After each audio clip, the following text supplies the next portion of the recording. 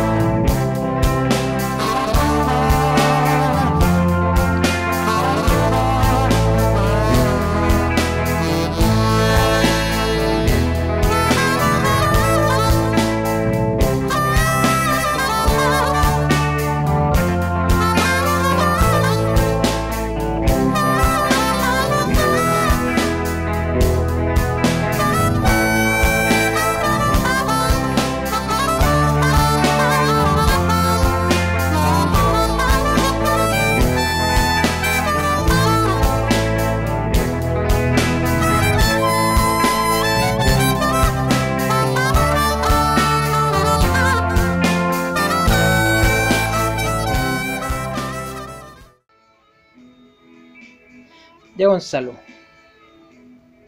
¿por qué hoy día en particular vamos a hablar de este tema tan interesante como lo es este tema que tiene relación con el crimen, la música y el crimen en general? Bueno, el crimen es algo que llama mucho la atención del ser humano, está presente en nuestras culturas, tiene que ver con lo prohibido, tiene que ver con romper las leyes en unas sociedades que intentan armar una suerte de acuerdo, de pacto social para poder desarrollarse. Y ya en la mitología y en las antiguas religiones el crimen está presente, solamente ya con mencionar a Caín y Abel, por ejemplo. Y más allá de eso, el crimen vende mucho. El crimen vende mucho y eso es fundamental entenderlo. O sea, recién estábamos escuchando La Casa del Sol Naciente, una de las canciones más versionadas en el siglo XX, cuyo origen se rastrearía más o menos a 1860 y cuyos estudiosos dan diferentes razones respecto a su origen: una casa de apuestas, un prostíbulo. Si bien hablando la otra vez con un profesor universitario que vive en Luisiana, me arrojaba un tercer origen, que era básicamente que en realidad la Casa del Sol Naciente era un sobrenombre que se le tenía a una pequeña prisión de mujeres en New Orleans, donde para mantenerse tenían que prostituirse. Siempre está el morbo dentro del crimen, y también está la enseñanza moral. Por tanto, siempre se ha estado desarrollando un poco el tema antiguamente a la literatura para luego pasar al cine, incluso a la música, que es lo que vamos a ver hoy día. Solamente como un dato, ya en la Edad Media habían trovadores que difundían historias basadas en hechos criminales. La primera aparición de Robin Hood, de hecho, antes de ser un forajido que se enfrentaba al príncipe Juan, es en una balada donde él está cazando de manera ilegal y asalta a un burgués.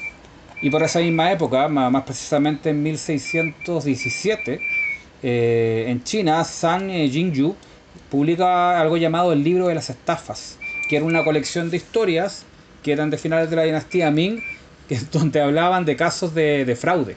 Y se vendía bastante bien, era una suerte de bestseller para los chinos leer sobre la gente que cometía fraude. Una de las personas que analizó mucho esto fue, bueno, lucró con eso, fue Thomas de Quincy, que fue un intelectual británico, que en 1827 en la revista Blackwood publica este libro del asesinato, considerado como una de las bellas artes, que en realidad es un conjunto de entregas que él después recopila, y primero analizando el asesinato desde la perspectiva del humor negro, para luego derivar a unas reflexiones un tanto más morales. En algún momento él escribe lo siguiente, dice: el asesinato es una forma de conducta impropia e incluso muy impropia, y no me cortaré la lengua para decir que cualquier persona que se dedique al asesinato tiene un modo indecoroso de razonar y obra conforme a principios muy cuestionables. Siempre lo ve desde la perspectiva satírica, que mucho más adelante desarrollaría gente como Ambrose Bierce. Pero estas colecciones de historias, en las cuales se va contando relatos con cierto morbo, van expandiéndose de manera casi natural. Por ejemplo, así como en la Edad Media teníamos a los trovadores que iban difundiendo estas historias, en Alemania se desarrolla el Moritat, que en una palabra significa hecho de muerte, que es una forma poética donde se trata de una matanza, real o ficticia, y se narraba justamente la historia de este criminal, fuera capturado o no. Y nosotros tenemos el paralelo acá, en América, entre el siglo XVI y XVII, con el pliego de cordel, que eran unas hojas sueltas que con un encabezado hecho en xilografía, imitando el mismo sistema, décimas de poetas populares al respecto. Un siglo después, en Inglaterra está el broadsheet, que son periódicos grandotes que eran baratos y circulaban. Y aquí las canciones eran un poquito más moralizantes, circulaban en pueblos chicos, en el campo, y básicamente eran baladas de arrepentimiento, donde el tipo le pedía a la gente que no siguiera su ejemplo. Que es lo mismo que pasa un poco con la Casa del Sol Naciente, que donde dice: madre, dile a tus hijos que no sigan el camino que seguí yo. Y por lo general tenían unos títulos super largos. Por ejemplo, acá tengo anotado uno, que es Trial and Sentence of William Miller of the Hard Murder of a Clergyman and his Housekeeper of Chelsea. Manso título. Bueno, y en esa época no estaba tan refinado el periodismo, entonces era lo que se estilaba para derivar posteriormente en lo que se conoció como la Murder Ballad. Y aquí ya entramos a algo un poquito más contemporáneo, que son canciones folclóricas, las Murder Ballads, básicamente poemas narrativos que anteceden a lo que vendría a ser mucho después la novela policial o el noir.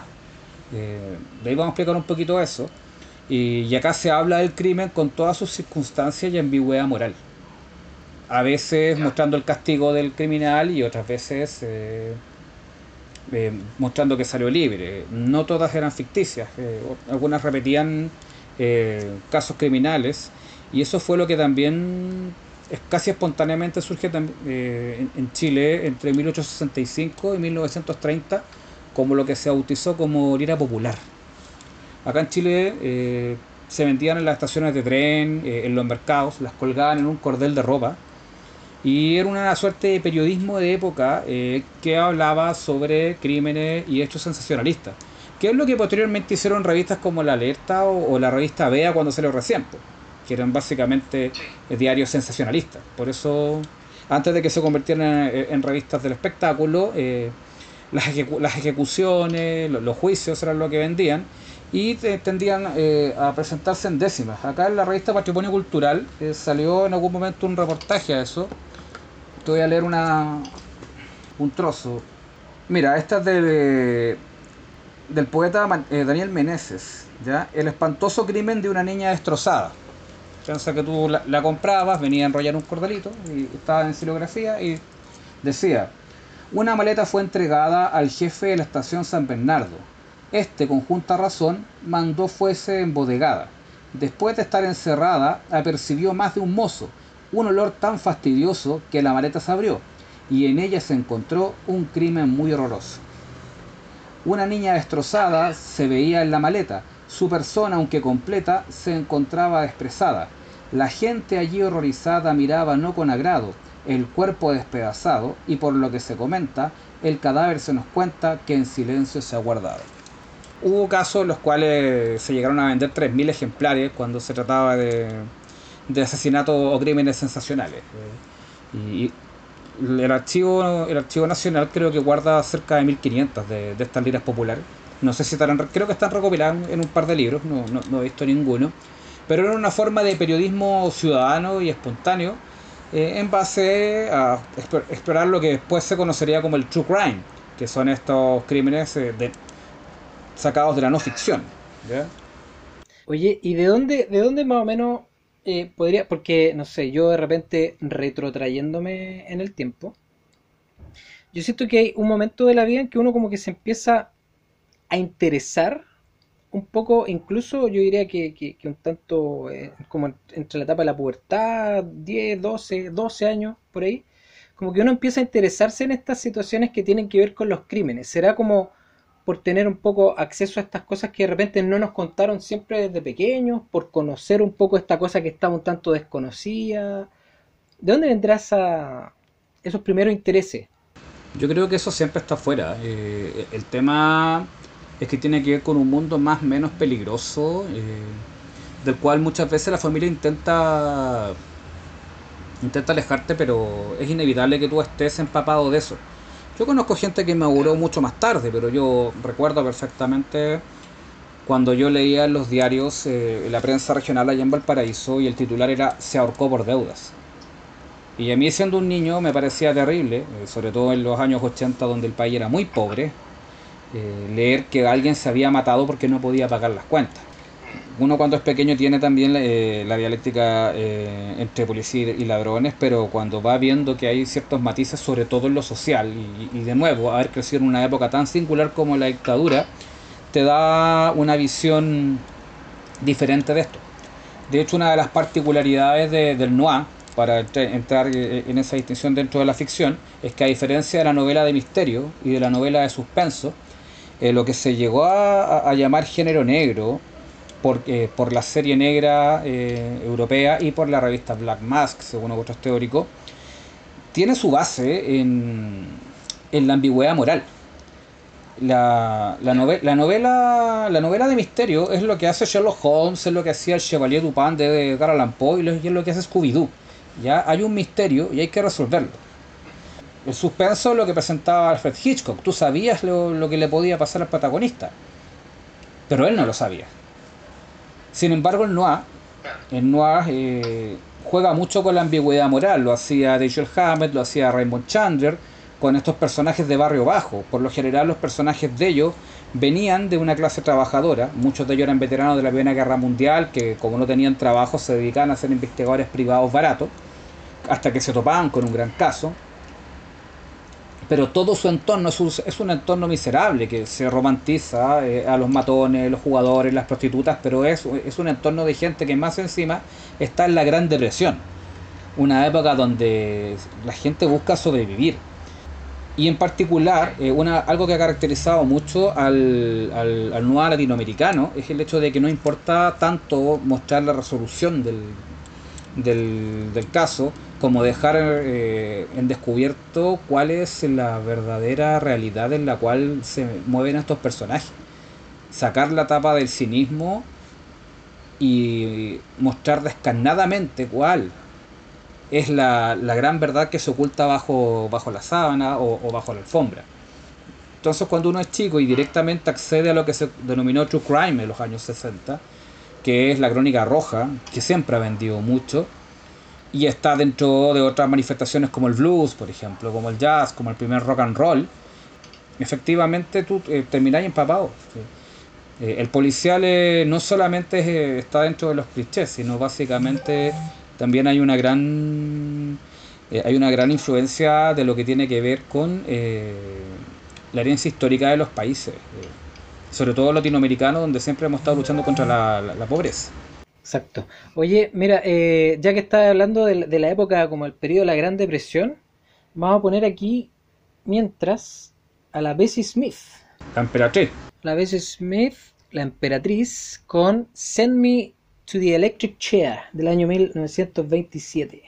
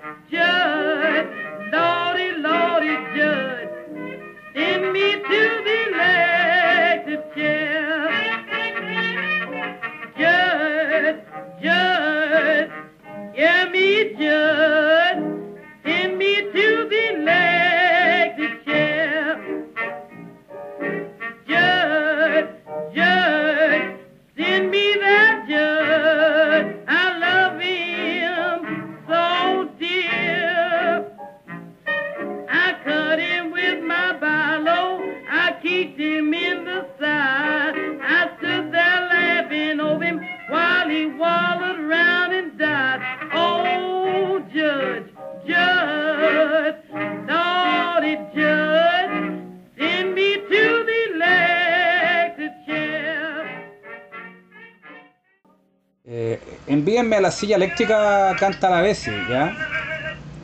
Y está reflejando, como muchos de los primeros blues, el drama pasional, como se le llamó después, ¿ya? Ella está confesando en la canción el asesinato del amante que la engaña, pero ella expresa a su vez la voluntad de aceptar el castigo. Le atrapé con una Jane insignificante, que yo se lo había advertido antes. Yo tenía mi cuchillo, me volví loca, y el resto, juez, usted ya debería saberlo. Ella acepta claramente cuál es el destino que le viene al matar a un tipo que quería, pero que la engañó.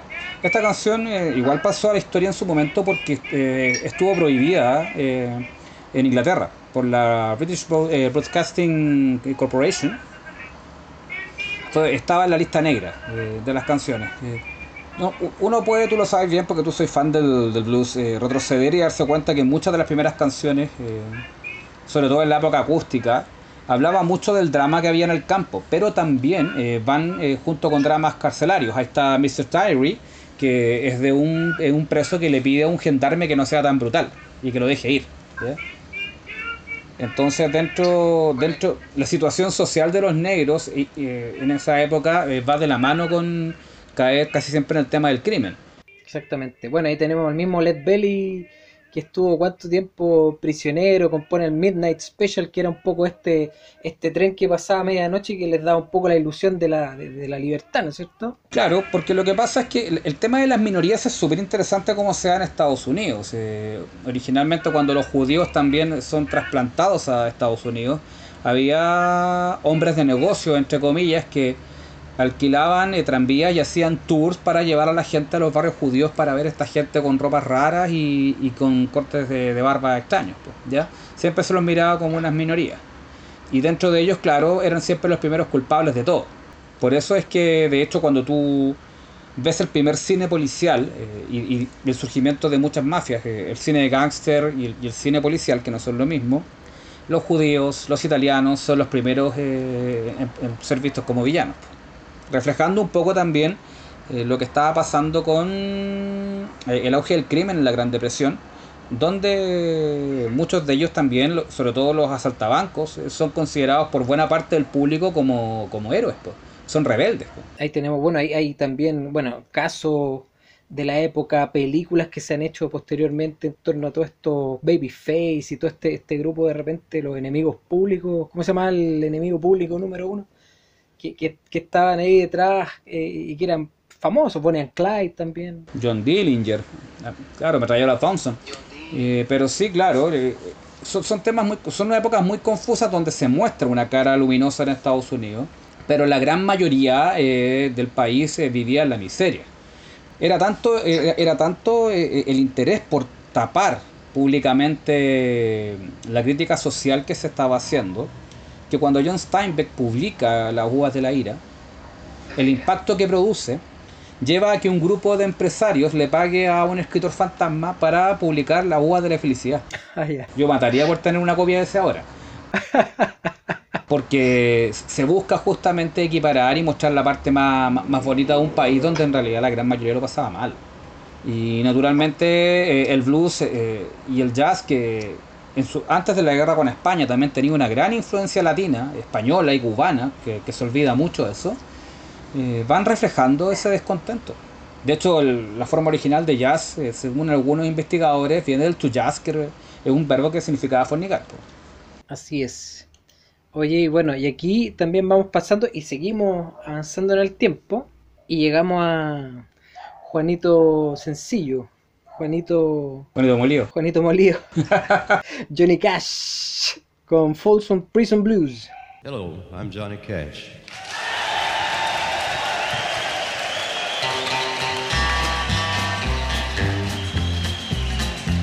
I hear the train a-comin', it's rollin' around a bend, and I ain't seen the sunshine since I don't know when. I'm stuck in Folsom Prison, and time keeps dragging on. But that train keeps a-rollin' on down to San Antone.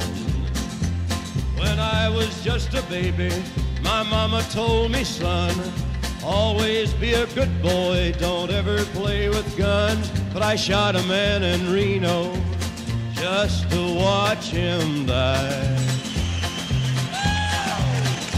When I hear that whistle blowing, I hang my head and cry.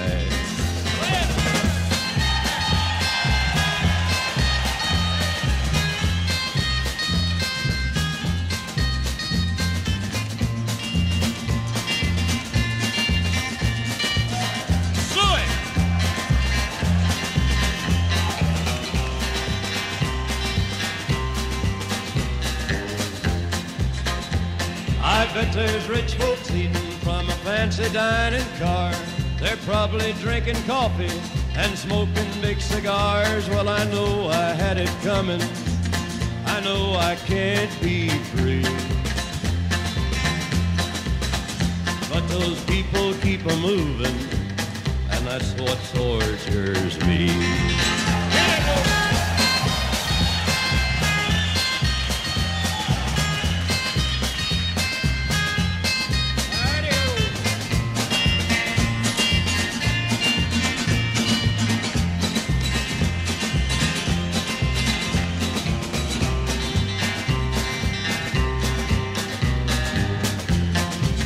Well, if they freed me from this prison, if that railroad train was mine, I bet I'd move it on a little farther down the line. Far from Folsom Prison, that's where I want to stay. And I'd let that lonesome whistle blow my blues away.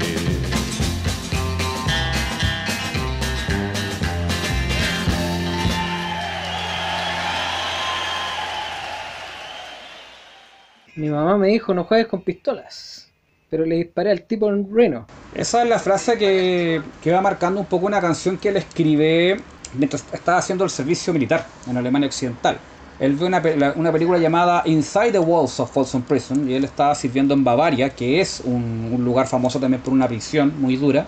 Y Cash toma un lápiz y se pone a pensar cuál era la peor razón de una persona para matar a alguien. Y lo que se le vino a la mente fue: le disparé a un hombre en Reno solamente para verlo morir. Y es de ahí donde él mezcla la llamada música de trenes, como se le decía a este, claro, con el murder ballad, que ya abundía mucho en el campo, como suele pasar, y saca en 1957 el Folsom Prison Blues, que se convierte en un éxito automático. Aquí seguimos avanzando y llegamos a Perú y con la popularidad también que tiene en Chile después este caballero, que es don Luchito Barrios, con señor abogado.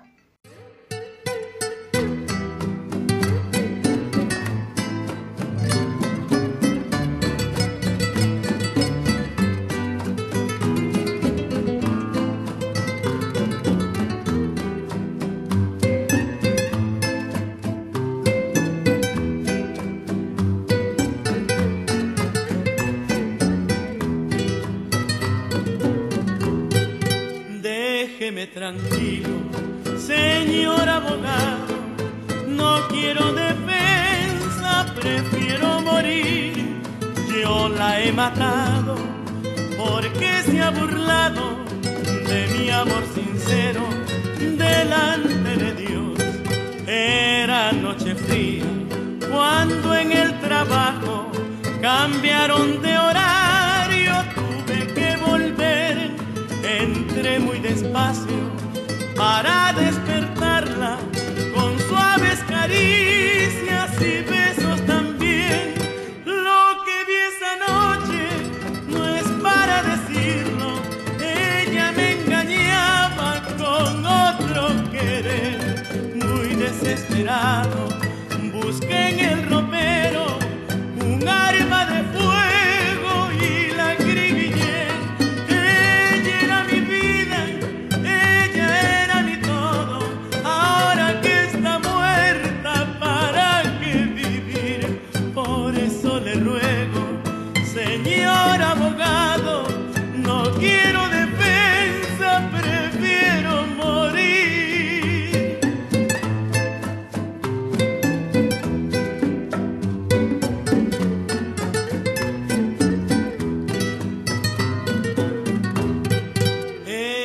Noche fría, cuando en el trabajo cambiaron de horario, tuve que volver, entré muy despacio para despertarla con suaves caricias y besos también. Lo que vi esa noche no es para decirlo, ella me engañaba con otro querer. Muy desesperado busqué en el ropero un arma de fuego y la acribillé. Ella era mi vida, ella era mi todo. Ahora que está muerta, ¿para qué vivir? Por eso le ruego, señor abogado, no quiero defensa, prefiero morir.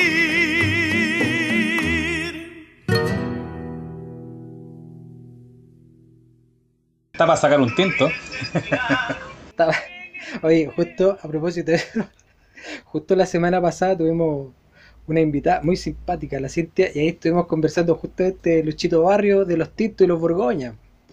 Pero esto, mira, me recuerda un poco lo que estaba hablando hace un ratito atrás, respecto de que él, en el fondo, él sabe lo que le va a pasar y lo que en el fondo se merece. Exacto, esta canción que es del peruano César Arboleda, y lo que hace Lucho Barro en realidad es un cover, lo graba un año después. Esta canción es de 1959. Es el revés del drama pasional, pues es ahora el hombre que justamente encuentra a la mujer engañándolo, y él dice, pero le dice al abogado, hombre, que él no quiere defensa, ella era mi vida, ella era mi todo, pero también está la justificación que la mata porque la quiere, y porque siente desengañado, y acepta que no quiere defensa, y prefiere morir. Acá por supuesto que se hizo inmortal por la versión de Luchito.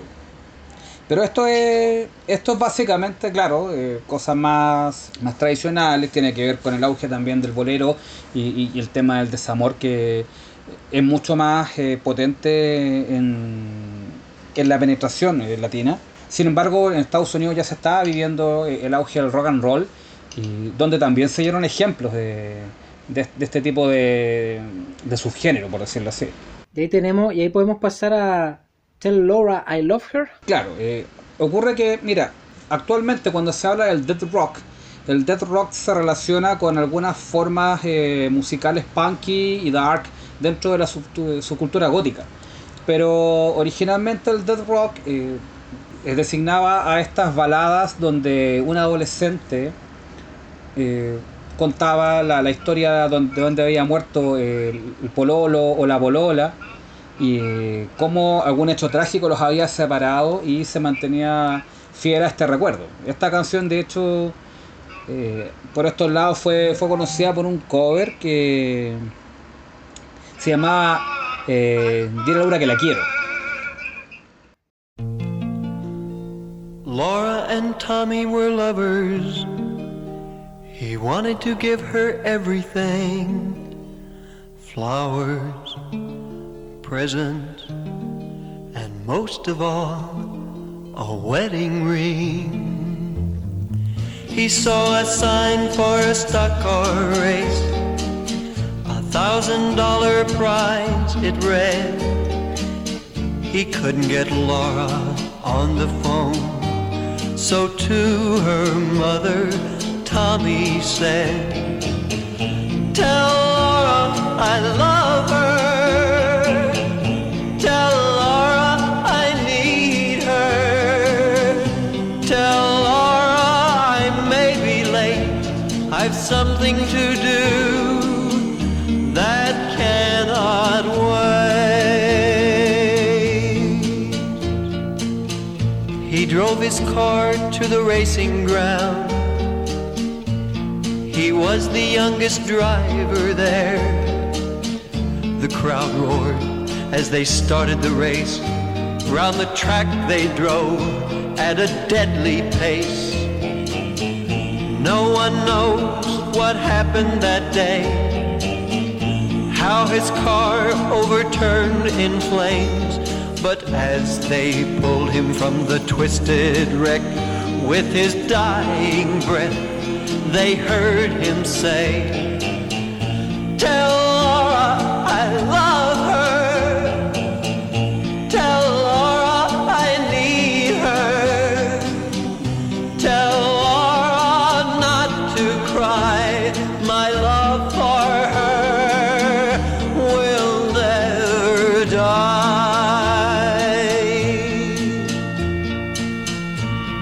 Now in the chapel, well, Laura prays for her Tommy who passed away. It was just for Laura he lived and died. Alone in the chapel she can hear him cry, "Tell Laura I love her. Tell Laura I need her. Tell Laura not to cry.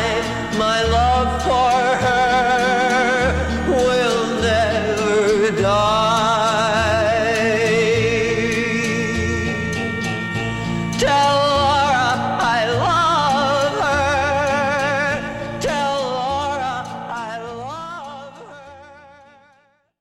Dile a Laura que la quiero. ¿Y esto se lo dice ahí a punto de morir entre medio de los fierros y después del choque? No, se supone que la gente que lo rescata lo escucha decir eso. En todo caso también, por ejemplo, en la película American Graffiti sale Mark Denning cantando Teen Angel, que también es casi un presagio de lo que pasa con John Milner. Y bueno, las Shangri-Las también graban The Leader of the Pack, que serían como 2 de las 4 canciones más importantes de lo que se llamó Death Rock, que fue un fenómeno bien extraño porque eran canciones muy depresivas. Pasó Morris en esa época, eran encontró llorones. Esta canción igual es bien siniestra porque claro, te habla de un jovencito que estaba enamorado de esta Laura, que le compraba todo lo que ella quería, y para comprar un anillo de compromiso se mete en una carrera de autos, probablemente una carrera ilegal, y él muere de una manera muy brutal y lo sacan entre los fierros, y lo último que lo escuchan decir es que dile a Laura que la quiero, que mi amor por ella no va a morir.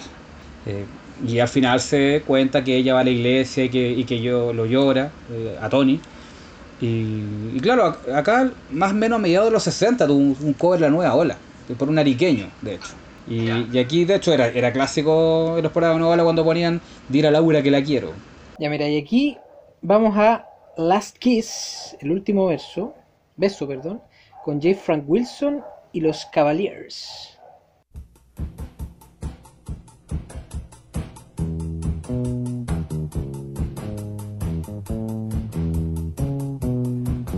Well, where, oh, where can my baby be? The Lord took her away from me. She's gone to heaven, so I got to be good, so I can see my baby when I leave this world. We were out on a date in my daddy's car. We hadn't driven very far. There in the road, straight ahead, the car was stalled, the engine was dead. I couldn't stop, so I swerved to the right. I'll never forget the sound that night, the crying tires, the busting glass, the painful scream that I heard last. Well, where, oh, where can my baby be? The Lord took her away from me. She's gone to heaven, so I got to be good, so I can see my baby when I leave this world. Well, when I woke up, the rain was pouring down. There were people standing all around. Something warm running in my eyes, but I found my baby somehow that night. I raised her head and then she smiled and said, hold me, darling, for a little while. I held her close, I kissed her our last kiss.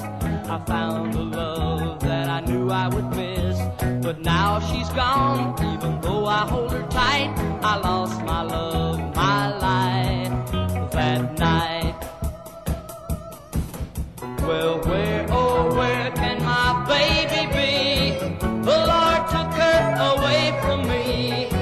She's gone to heaven, so I got to be good, so I can see my baby when I leave this world.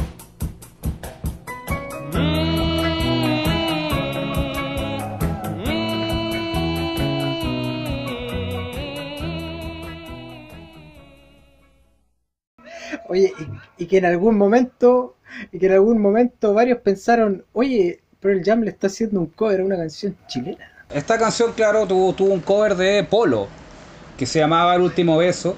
Todo el mundo ya sabía por qué se fue y por qué murió. Esta canción en realidad la escribió Wayne Cochran, un rockero menor, y la grababa el 62 Frank Wilson, y está basada en un hecho real. Poco antes de la Navidad del 62, en la localidad de Barnesville, un grupo de jóvenes que iban en unos automóviles chocaron contra un camión y murieron todos. Y de ahí él se inspira para sacar esta canción, que curiosamente tuvo este segundo aire con Pearl Jam, y vendría a ser el clavo final del Death Rock. Sería la canción final y probablemente la más conocida, y que además resume muy bien todos los códigos de lo que era este subgénero o subgénero, donde los adolescentes enamorados se ven separados por un accidente trágico, y esta vez él es la persona que espera algún día reunirse en el más allá con la chica. Excelente. Y aquí, bueno, seguimos avanzando, vamos avanzando como cronológicamente en el tiempo. Y tenemos a The Bobby Fuller 4 con I Fought the Law.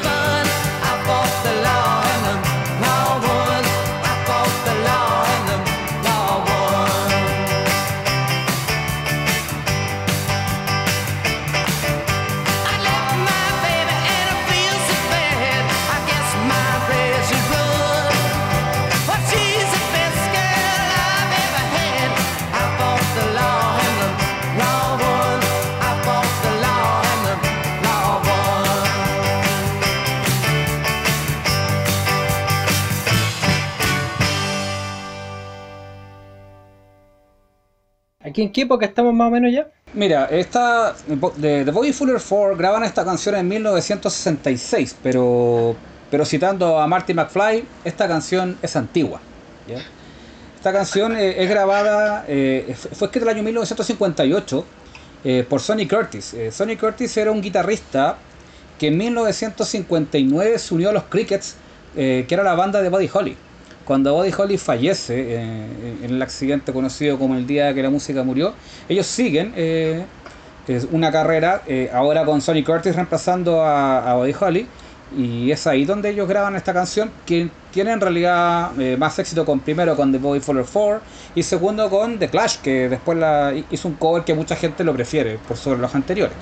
Este también está metido mucho en la época de la delincuencia juvenil, ya de los pandilleros, ya que es el relato de un joven que intenta conseguir dinero porque está desesperado a punta de pistola, pero es atrapado, encarcelado, y con eso lo separan de la novia. De hecho, bueno, yo debo decirlo, es una de mis canciones favoritas de la vida, y la verdad es que va resumiendo mucho también el reflejo de una época antes de que ya el sonido británico y las nuevas corrientes hippies en Estados Unidos vayan cancelando esta forma de entender el rock and roll o el rock primitivo, donde de todas maneras el crimen igual va tomándose otras formas dentro de la música, sobre todo tomando en cuenta cuáles van a ser los sucesos que marcan los años 60 en este aspecto. Ya estamos entrando ya hasta como segunda etapa de los años 60, llegando como a los finales ya incluso, y tenemos a un grande, a un zurdo, a un maestro de la guitarra, como lo es don Jimi Hendrix con Hey Joe, un clásico del rock.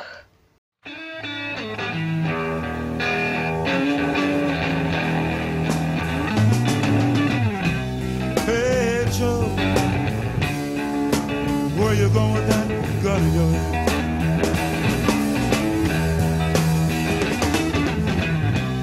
Hey Joe, I said, where you going with that gun in your hand?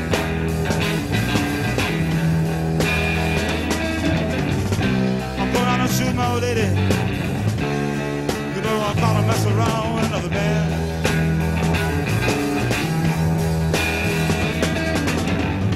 I'm going out and shoot my old lady. You know I caught her messing around with another man. And that ain't too good. Hey Joe, I said,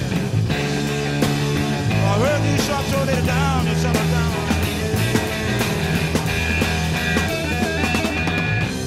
Hey Joe, I said, I heard you shot your lady down and shut her down in the ground. Yes, I did, I shot her. You know I caught her mess around town.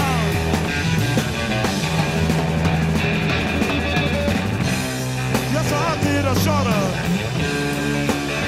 You know I caught her mess around town. Now give it a gun, I shot her.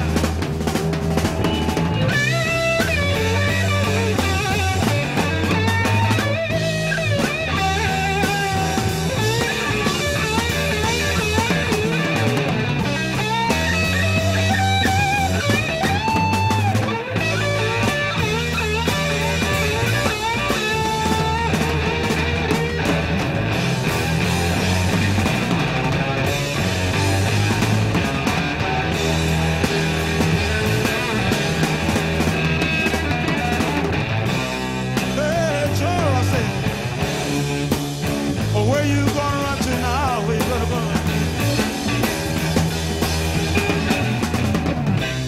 Hey, Joe, I said, where you gonna run to now? Where you gonna run? And he says this, I'm going way down south, way down Mexico way. Yeah, I'm going way down south.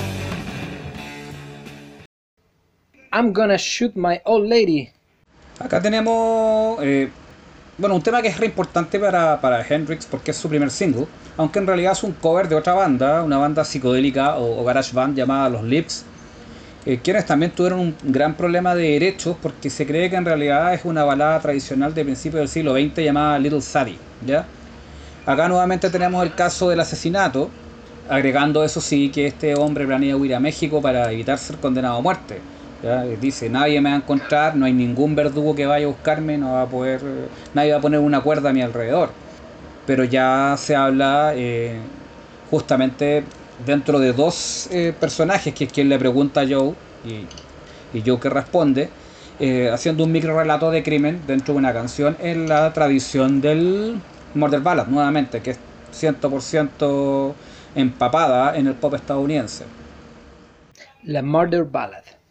Oye, bueno, y seguimos avanzando acá, ya pasamos a la isla grande, a Gran Bretaña, Inglaterra, Liverpool en particular, y nos vamos con los Fab Four, los Beatles con Maxwell Silverhammer. Joan was quizzical, studied metaphysical science in the home. Late nights all alone with a test tube. Oh, oh, oh. Maxwell Edison, majoring in medicine, calls her on the phone. Can I take you out to the pictures, Joan? But as she's getting ready to go, a knock comes on the door. Bang, bang, Maxwell Silverhammer came down upon her head. Bang, bang, Maxwell Silverhammer made sure that she was dead.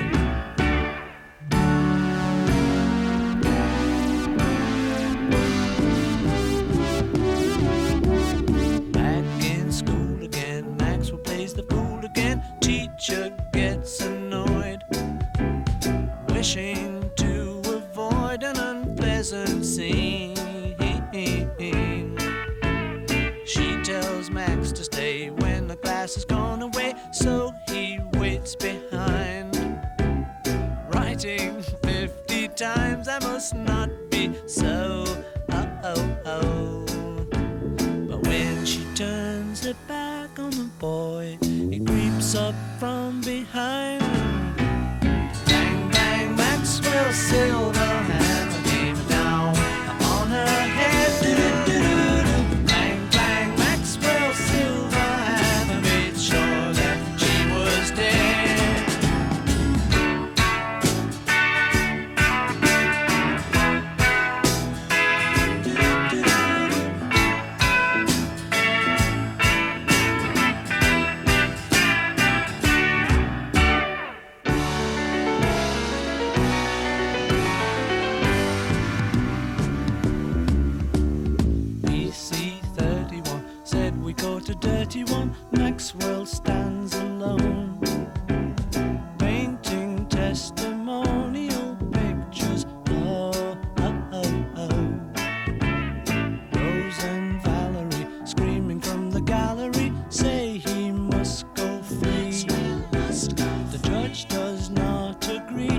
tells them so. But as the words are leaving his lips, a noise comes from behind. Bang, bang, Maxwell Silverhammer came down on his head. Bang, bang, Maxwell Silverhammer made sure that he was dead. Whoa, whoa, whoa.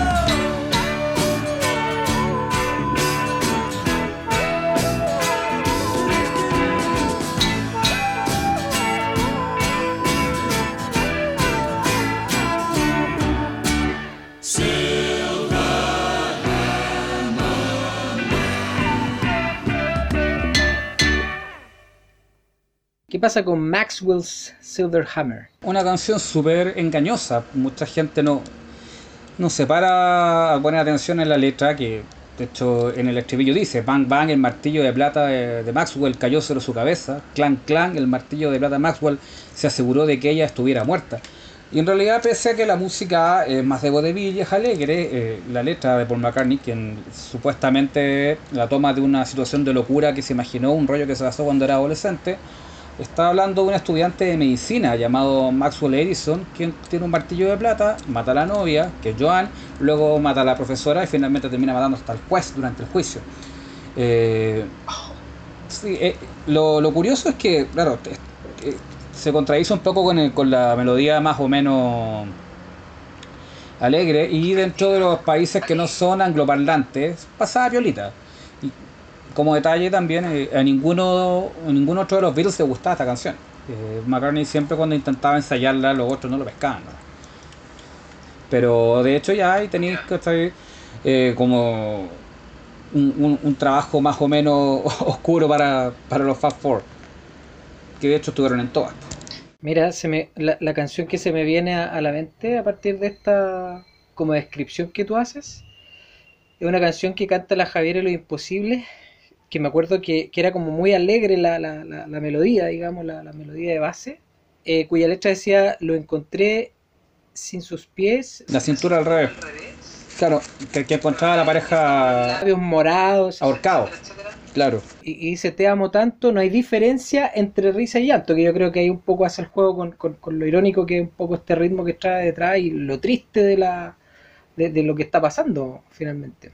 Bueno, los ingleses, dentro de todo, de donde viene la tradición del penny dreadful, que ellos publicaban en el siglo XIX una suerte de pequeñas revistas de papel muy barato, con historias que iban desde lo fantástico a lo criminal. También de repente le gustaba mucho este tipo de sátira, así que McCartney tenía de dónde heredar ese tipo de enfoque satírico para una canción criminal. Ya, muy bien. Y aquí seguimos avanzando y llegamos a Grateful Dead con Dire Wolf.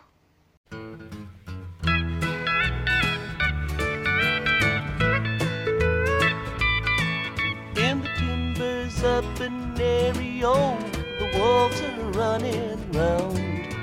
The winter was so hard and cold, froze 10 feet beneath the ground. Don't murder me, I beg of you, don't murder me. Please don't murder me.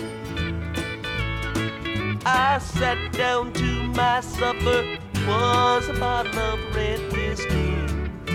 I said my prayers and went to bed, that's the last they saw of me. Don't murder me, I beg of you, don't murder me. Please don't murder me.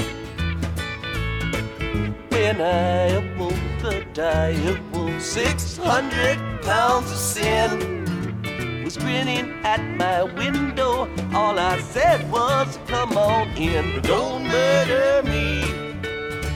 I beg of you, don't murder me. Please don't murder me. The wolf came in, I got my cards, we sat down for a game. I cut my deck to the queen of spades, but the cards were all the same. Don't murder me, I beg of you, don't murder me.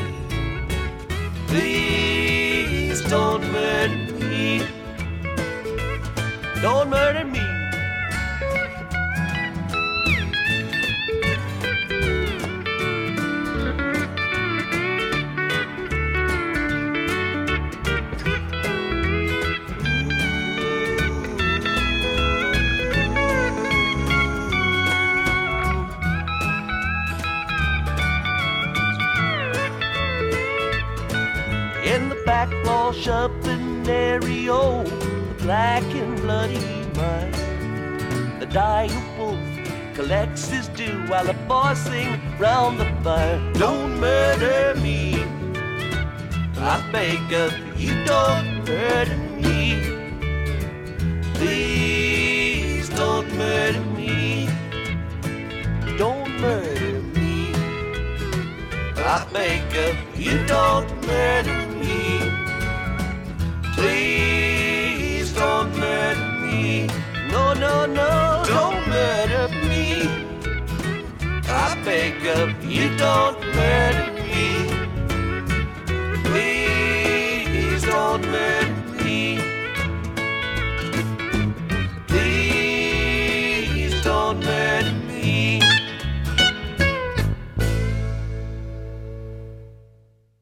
Please don't murder me. Ya, acá nos vamos a detener un poquito porque curiosamente esta canción no se trata de ningún crimen. Esta canción en realidad Jerry García la ambienta y cuenta la historia sobre un hombre que juega las cartas con un lobo terrible en una fría noche de invierno, ¿ya? La canción ellos la hacen basándose en la impresión que les dio ver la película El sabueso de los Baskerville, basada a su vez en el relato de Sherlock Holmes. El problema fue que como esta canción aparece en 1970, se interpretó de manera sensacionalista y se pensó que en realidad estaba hablando del pánico que estaba provocando en esa época el asesino del Zodíaco. En aquellos años empieza, si bien asesinos seriales, asesinos relámpago y asesinos en masa existían, la cobertura mediática hace que también cambie un poco el switch al respecto. El asesino del Zodíaco, para quienes no lo sepan, fue un criminal en serie que acechó el norte de California entre diciembre del 68 y octubre del 69, y va enlazándose también con el auge de lo que hablábamos hace un rato, el true crime, el crimen verdadero, que es este género de no ficción en el que autores examina crímenes reales y detalla las acciones de personas reales, ¿ya? Acá nosotros teníamos, por ejemplo, el Mea Culpa, que era una versión soft, ¿ya? del true crime. Pero esto también viene de la mano con el auge de lo que se llamó nuevo periodismo, ¿ya? Y los tres puntales que tuvo para despegar, que fue el español Manuel Chávez Nogales con el maestro Juan Martínez, que estaba allí, del año 34, el argentino Rodolfo Walsh con Operación Masacre del 57 y Truman Capote con A Sangre Fría del 66, que si bien es considerado el padre, tiene estos dos antecedentes hispanoparlantes que son muy muy potentes. Ya se empieza a hablar del asesino en serie, ya con los crímenes de Ted Bundy, con el hijo de Sam a mediados de esa época, aunque el concepto de asesino en serie ya se ocupaba en los años 30 y se hizo más popular con el asesino de los torsos en Cleveland, décadas antes. Ya estamos pasando a otro enfoque donde también la prensa amarillista colaboró bastante. Oye, Gonzalo, una precisión ahí. No es lo mismo un asesino en serie que un asesino masivo, ¿no es cierto? Asesino masivo es como todo de una, y el en serie tiene cierto patrón y... El asesino en serie tiene ciertos patrones psicológicos. De hecho, David Fincher produjo la serie Mindhunter, donde lo escribe bastante bien.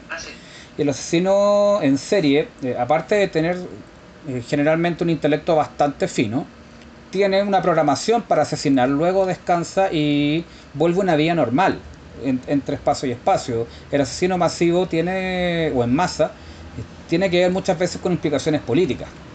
Por eso el hijo de Sam no va en la misma bolsa que Pol Pot, ni Idi Amin Dada va en la misma línea que la Pauline Parker, ¿ya? Por eso se habla también de genocidas y tienen que ver mucho más con el espectro político que con el true crime, que son gente muy solitaria por lo general. O también, por ejemplo, en el caso de nosotros, que nosotros tenemos lo que se conocía como asesino tormentoso, en el caso del Manco Varela, también conocido como el viejo del saco, quien en los años 50 viajaba desde La Serena a Rancagua y le faltaba un brazo y violaba y mataba niñitos, ¿ya? Uh-huh. Oye, en este caso, tú que provienes de la zona también, hay un porteño. Pensé que me iba a decir que yo era asesino serial. No, pero parece que vive cerquita de uno, ¿no? ¿Qué pasa, por ejemplo, en este caso con Emilio Dubois? ¿Es considerado un asesino en serie? ¿Él tenía otro perfil? El tema con Emilio Dubois es que su figura es discutida porque él va más por el lado del Robin Hood. Su interés es social y también el tema de sus propias necesidades económicas. Él hasta última hora también defendió su inocencia, si bien tenía un perfil que eran básicamente gente adinerada. Lo que pasa es que se acuña el concepto de asesino serial ya a partir de los años 30. Pero ya existían, incluso en México, hay muchas baladas al respecto de hombres y mujeres que cometieron ese tipo de asesinatos. Pero ya la identificación, objetivar un perfil, viene con toda esta seguidilla de asesinos que comienza en los 60 en Estados Unidos. O con el caso de la Unión Soviética, ahora se me da el nombre de este tipo que mató a 49 personas. ¿Chikatilo? ¿Andrei Chikatilo? Claro, gracias. Ahí tienes 49 personas, donde él sí tenía un móvil claro, y generalmente que tenía que ver con temas de ciertos problemas psicológicos relacionados también con el ego. Ya mira, aquí seguimos avanzando y vamos a escuchar a Bob Dylan, el gran Bob Dylan, con su tema Hurricane.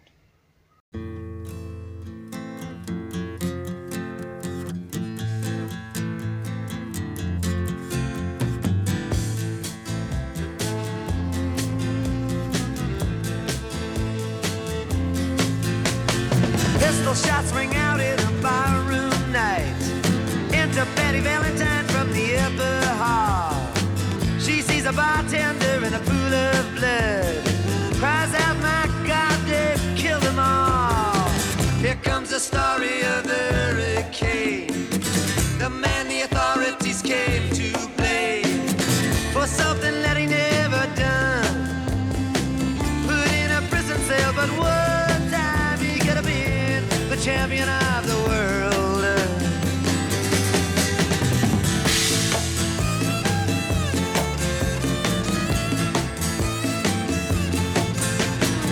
Three bodies lying dead as Patty see, and another man named Bello moving around mysteriously.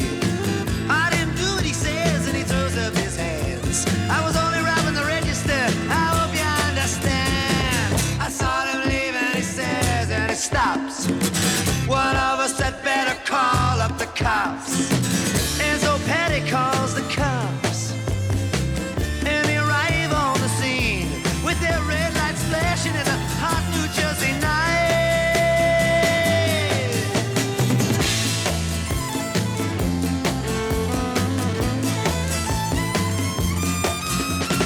Meanwhile, far away in another part of town, Reuben Carter and a couple of friends are driving around.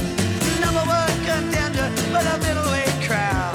Had no idea what kind of shit was about to go down when a cop pulled him over to the side of the road.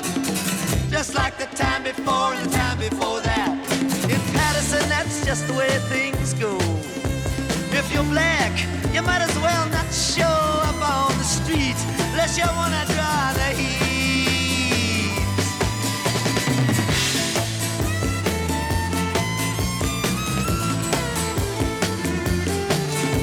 Alfred Bello had a partner and he had a rap for the cops. Him and other Dexter Bradley were just out prowling around. He said, I saw two men running out, they looked like middleweights. Jumped into a white car with out-of-state plates. And Miss Patty Valentine just nodded her head. Cop said, wait a minute, boys, this one's not dead. So they took him to the infirmary. And though this man could hardly see, they told him he could identify the guilty man.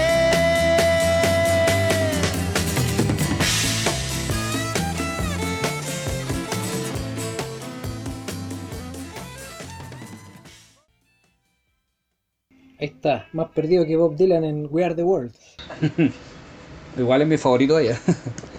Bueno, este caso es bien singular lo que hace Bob Dylan, porque lo que está hablando en realidad se refiere no a algo del pasado, sino a algo que estaba ocurriendo en su época, ya que se refiere al caso del boxeador negro Robin Hurricane Carter, el huracán Carter, que en el año 66 fue arrestado por un triple homicidio que él alegaba no haber cometido. Se obligó a 2 delincuentes blancos que estaban por accidente en la escena del crimen que dijeran que había sido él. La policía necesitaba encontrar un culpable. Un jurado de blancos lo condenó a él y a otro más a 3 cadenas perpetuas. Y es Bob Dylan quien graba Hurricane como una forma de protestar y poner el tema en la opinión pública, porque antes de que Bob Dylan grabara la canción, al ser el culpable un negro, pese a ser un deportista promisorio, no había llamado la atención. Está la frase cuando dice: esta es la historia de Huracán, pero no habrá terminado hasta que limpien su nombre y le devuelvan el tiempo que ha cumplido. Lo pusieron en una celda, pero pudo haber sido campeón del mundo. Y él mismo también lo señala cuando escribe su biografía, ¿ya? La verdad es que Hurricane Carter también es un tipo bien polémico. Él justificaba muchas de sus acciones, era bien dirigido para sus cosas, pero gracias a Bob Dylan él se inicia una campaña dentro de la comunidad negra para revisar su caso hasta 1985. Pero es bastante interesante porque lo que hace es una canción de protesta para que liberen a alguien que ha sido acusado injustamente y está encarcelado en la época que Dylan graba la canción. Y aparte que se convierte en uno de los singles más conocidos de él. Y esta canción estará dentro de las... Porque bueno, yo entiendo que formalmente una de las primeras canciones de protesta que existe es la Strange Fruit de Billie Holiday. Y esta canción ya como que la de Bob Dylan empieza a marcar ya una línea en torno a la canción y a la música de protesta de la época, digamos. Porque digamos que Billie Holiday fue en los años 30 y después hubo como una especie de silencio, podría ser. Dylan en realidad, bueno, él a la larga lo que hace es heredar lo que hacía gente como Woody Guthrie o Pete Seeger. Había gente más comprometida que Dylan, como el Phil Oakes, aunque Phil Oakes era un militante sindicalista, y todos ellos a la vez son hijos de Joe Hill, ¿ya? Cantante de ascendencia sueca que es ajusticiado a fines de la década del 1910 por un crimen que él no había cometido y que finalmente lo convierte en una suerte de santo patrono y apóstol de todos los cantantes de protesta. Dylan lo que pasa es que también logra hacer un quiebre que no gustó mucho cuando en el Festival de Newport del 64 él se presenta con una banda de rock a cantar sus canciones y es muy mal recibido por el público, que le gustaba solamente ver a Dylan con la guitarrita y el violín. Hay peleas tras bambalinas. Pete Seeger agarra el hacha y le corta los cables a su equipo. Y después de una gran pelea, Dylan sale con su guitarra de palo a cantar llorando It's All Over Now Baby Blue. Y ahí se hace una suerte de contaminación entre el rock y la música folk. Ya él con eso había abierto el camino del folk y de la letra de protesta hacia un público más amplio. Acá lo lleva un siguiente paso entre comillas, atreverse a tomar el caso de un negro y ponerlo en una canción que es un single a su vez. La protesta social pasa a ser ahora una protesta por derechos de una sola persona. Excelente.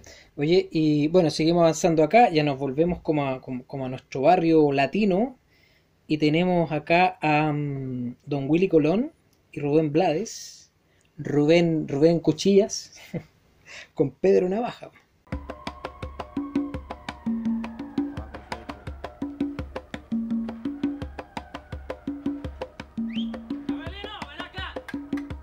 Por la esquina del viejo barrio lo vi pasar, con el tumbao que tienen los guapos al caminar, las manos siempre en los bolsillos de su gabán, pa' que no sepan en cuál de ellas lleva el puñal. Usa un sombrero de ala ancha de medio lado y zapatillas por si hay problemas salir volado. Lentes oscuros pa' que no sepan que está mirando, y un diente de oro que cuando ríe se ve brillando.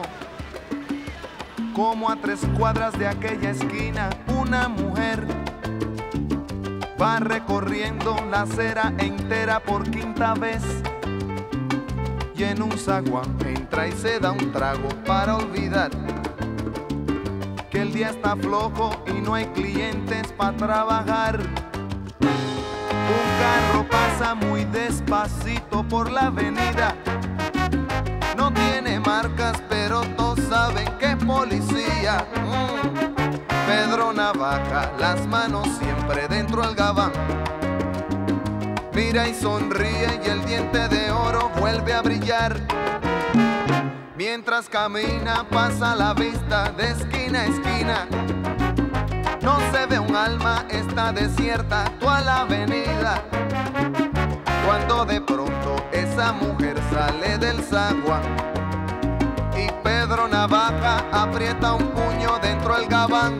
Mira pa' un lado, mira pa' el otro y no ve a nadie.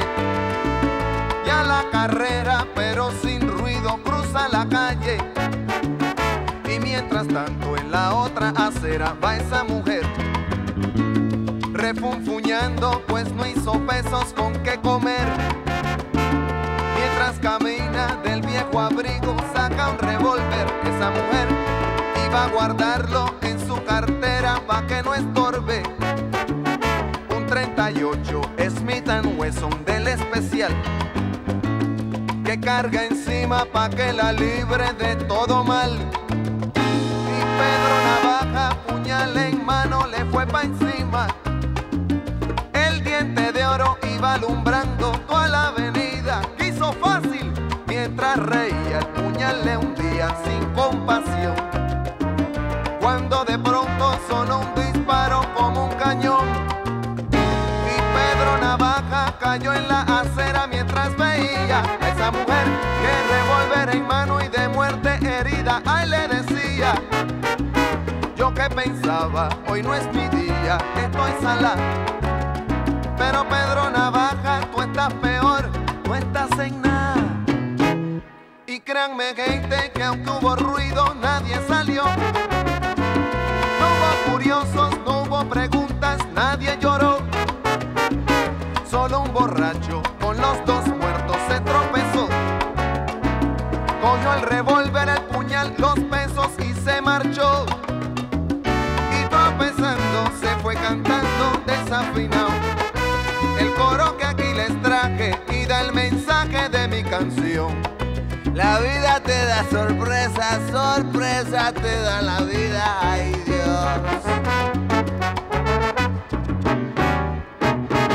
La vida te da sorpresas, sorpresas te da la vida, ay Pedro Dios. Navaja, matón de esquina, quien a hierro mata, a hierro termina. La vida te da sorpresas, sorpresas te da la vida. Maleante pescador, balanzuelo que tiraste, en vez de una sardina, un tiburón enganchaste.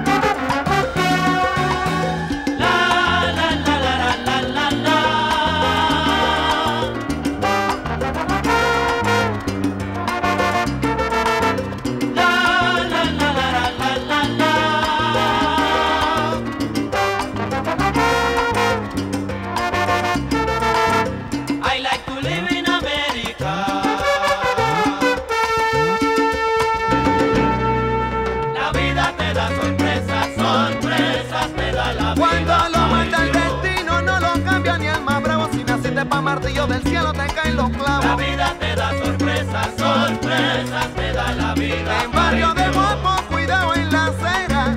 Cuidado cámara, que el que no corre vuela. La vida te da sorpresas, sorpresas me da la vida. Ay Dios. Como en una novela de Kafka, el borracho dobló por el callejón. La vida te da. En la ciudad de Nueva York, 2 personas fueron encontradas muertas. Esta madrugada, los cuerpos sin vida de Pedro Barrios y Josefina Wilson. Acá, como en Chile no cundió de manera tan masiva la salsa como ocurrió el merengue y el cumbión, la clase media y baja, no se hace mucho la distinción. En los años 70 se habla de la salsa dura, que tenía que mucho más raíces con lo folclórico. También la estructura musical es muy africana. De hecho, cosas como por ejemplo El Gran Varón de Willy Colón o Pedro Navaja, tú ves que tienen un reclamo al final que es el coro que va contestando la moraleja de la canción, que acá es: la vida te da sorpresa, sorpresa te da la vida, ay Dios, ¿ya? Que es reemplazada por la salsa sensual como la conocen la de los años 80, que es más bien romántica, pues está Devórame otra vez y ese tipo de temas, que es la que penetra en Chile. Pero acá, que habla mucho de temas sociales y de cómo se van moviendo los latinos hacia Norteamérica, México, Estados Unidos principalmente, acá refleja la historia de un proxeneta, porque Pedro Barrios, que va por las calles del Bowery Side, que en Nueva York, y que un día se encuentra con una prostituta que es la Josefina Wilson, que se había independizado de él, y él, para vengarse de ella, le quiere dar muerte, porque por eso cruza la calle, para vengarse porque lo había dejado, y ella andaba armada y también da cuenta de él. Si bien después Rubén Blades, cuando vio la película que se hizo basada en la canción, no quedó satisfecho con el resultado y saca una segunda parte de la canción donde cuenta que Pedro en realidad no había sido asesinado, sino que uno de sus secuaces. Y aquí en todo caso ya ves reflejado cosas como en la nueva versión de Scarface de Brian De Palma, de cuál es la realidad de los cubanos y los latinos que van llegando a Estados Unidos y se meten en los barrios bajos. Y ahí va saliendo también una nueva forma de crimen, que también lo podéis ver en Carlitos Way, por ejemplo, que tiene que ver ya con la realidad latina. Y con algo mucho más abierto, que ya se ocurrió en los años 30, pero es el narcotráfico, como una forma de ganar espacio y ganar el dinero dentro de las mafias. Exacto, muy buen tema ahí de Don Rubén Blades, como le decían los gringos. Ya, y aquí pasamos y vamos a escuchar a Warren Zevon. No vamos a invertir el nombre acá. No, si no le contáis el chiste a la gente no va a entender. Vamos con Don Sarren Huevón.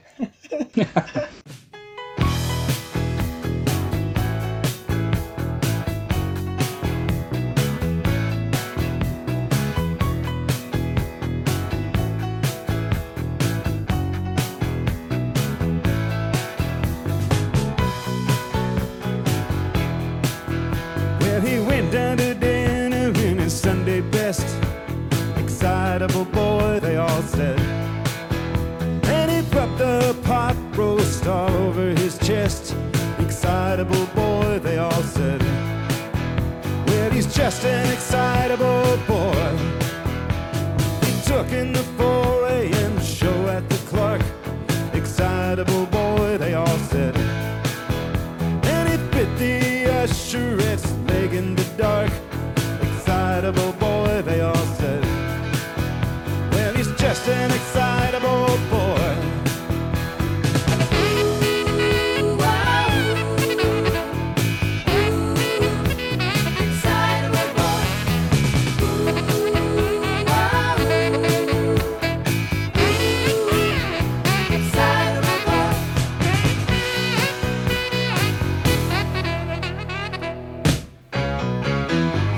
Little Susie to the junior prom.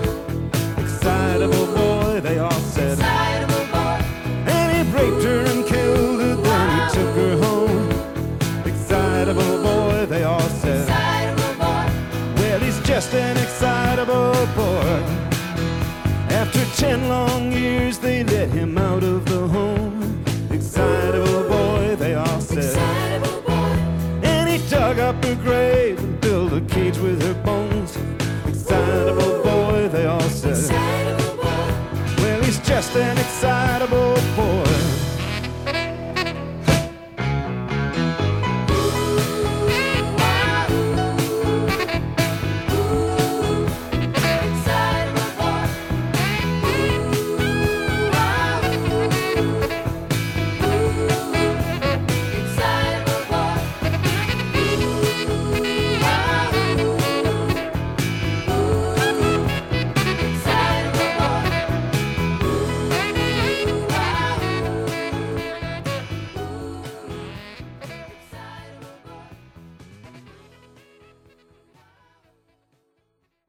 ¿Qué pasa aquí con, vamos a corregir, Don Warren Zevon, Excitable Boy? Si tú te fijas, el estilo musical de él es muy similar al que después desarrolló Bruce Springsteen, ¿ya? Springsteen era un gran admirador de Warren Zevon, y otra gente como Elvis Costello o el propio Bob Dylan también lo tenían entre sus favoritos.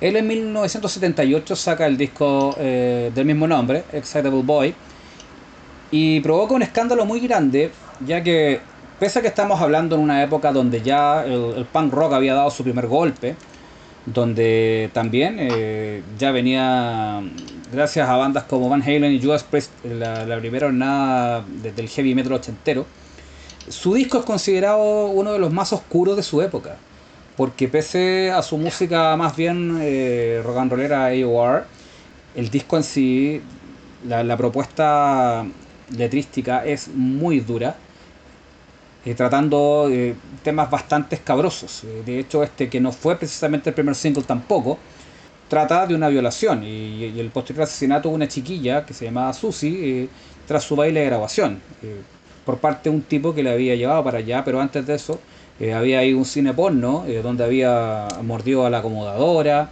y él mismo se sentía completamente inocente y tranquilo con estos crímenes. La intención de Zevon acá, por supuesto que armó escándalo, fue desnudar un poco la incapacidad del sistema de salud estadounidense para diagnosticar a esta gente, para hacerse cargo, y cómo la sociedad también se hacía la tonta y miraba para otro lado cuando no se ajustaban al ideal estadounidense. Por eso fue un disco que en su época, hoy día no es muy recordado, pero en su época fue impactante, fue muy impactante para la música de entonces, por la crudeza con la cual trata un tema como la violación y el asesinato, y sin un film moralista abiertamente como ocurría con las Murder Ballads. Mira qué bien. Bueno, seguimos avanzando acá en el tiempo, digamos, y vamos a escuchar a The Boomtown Rats con I Don't Like Mondays.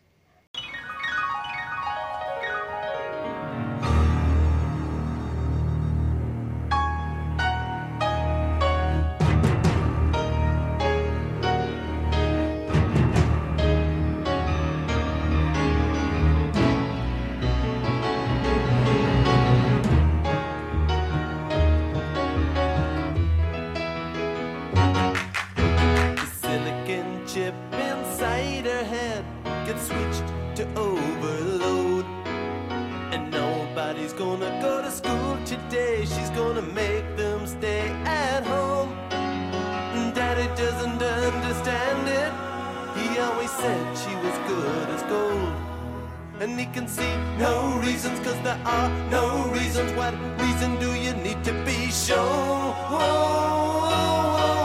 Tell me why I don't like Mondays. Tell me why I don't like Mondays. Tell me why I don't like Mondays. I wanna shoot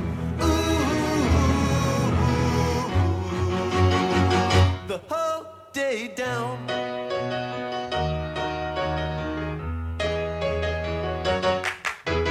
Telex machine is kept so clean and it types to a waiting world. A mother feels so shocked, father's world is rocked, and their thoughts turn to their own little girl. Sweet 16 ain't that peachy keen, now it ain't so neat to admit defeat. They can see no reasons, cause there are no reasons. What reasons do you need? Tell me why I don't like Mondays. Tell me why I don't like Mondays. Tell me why I don't like shoot. Ooh, the whole day down, down, down, shoot it on town.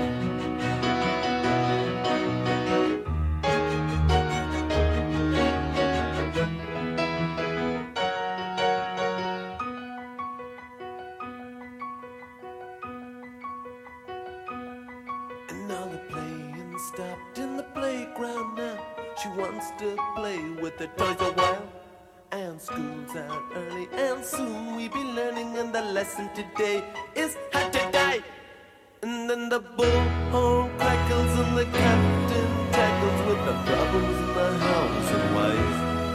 And he can see no reasons, cause there are no reasons. What reason do you need to die? Die, oh. And the silicon chip inside a head gets switched to overload. Oh, and nobody's gonna go to school today. She's gonna make them stay at home. And daddy doesn't understand it. He always said she was good as gold. And he can see no reasons, cause there are no reasons. What reason do you need to be sure? Tell me why I don't like Mondays. Tell me why I don't like Mondays. Tell me why I don't like. Tell me why I don't like Mondays. Tell me why I don't like. Tell me why I don't like Mondays. Tell me why I don't like Mondays. I wanna shoot.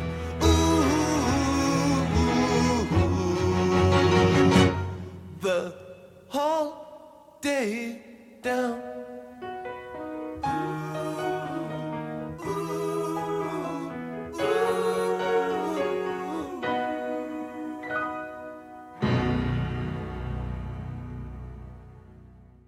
Ahí tenemos unas clasecitas de solfeo con nuestro querido Bob Geldof.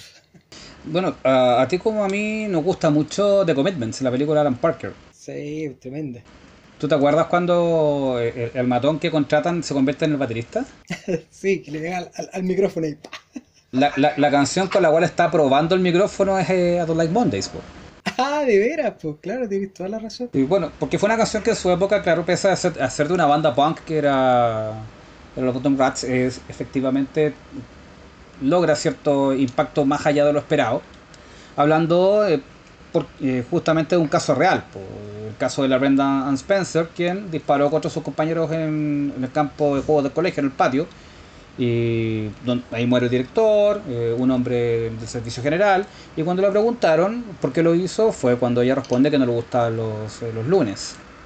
Acá, con bastante menos mordacidad y maldad que el Warren Zevon, también empieza a abordar temas de ciertos problemas que se estaban dando en la sociedad y que generalmente no se miraban, porque al entrar ya el enfoque psicológico en lo criminal, se empieza a ver que mucha de esta gente efectivamente necesitaba ayuda psicológica, ayuda social, pero siempre, sobre todo el sistema inglés, que siempre se ha vendido como tan eficiente, tendía a recortar mucho el apoyo a este tipo de necesidades.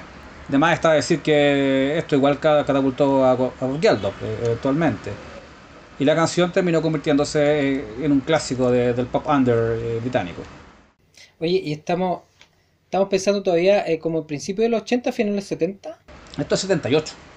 78, mira, porque me estaba acordando un poco de todo este fenómeno de los tiroteos en las escuelas, cuando en ese momento todavía creo yo que no era tan conocido o masivo, pues eso ya fue más tirado hacia los 90, digamos. Ya estamos hablando de otro lugar también, porque generalmente estos tiroteos en escuelas son como en Estados Unidos. Sí, claro, efectivamente. Lo que pasa es que, claro, antiguamente estaban este tipo de tiroteos y problemas circunscritos a el sur de Estados Unidos, donde imperaban las peores condiciones de vida. Entonces se consideraban cosas que solamente ocurrían entre pandillas. Y antes, de todas maneras, abundaban más los puñales y los cuchillos que las armas de fuego. Claro. Ya, mira, sigamos avanzando. Pasamos del año 78 ahí con nuestro amigo Bob Geldof y avanzamos con Golden Earring, Twilight Zone.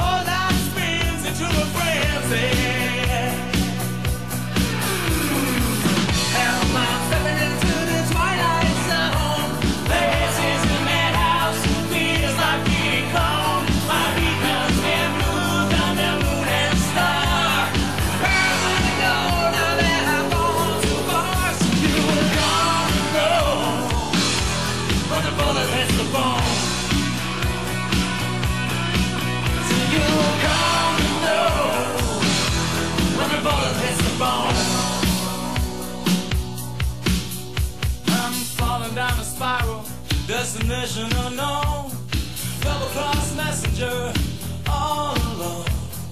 Can't get no connection, can't get through. Where are you? Well, the night weighs heavy on his guilty mind. This far from the borderline. When the hitman comes, he knows damn well he has been cheated. And he says, "Help, I'm stepping into the twilight zone.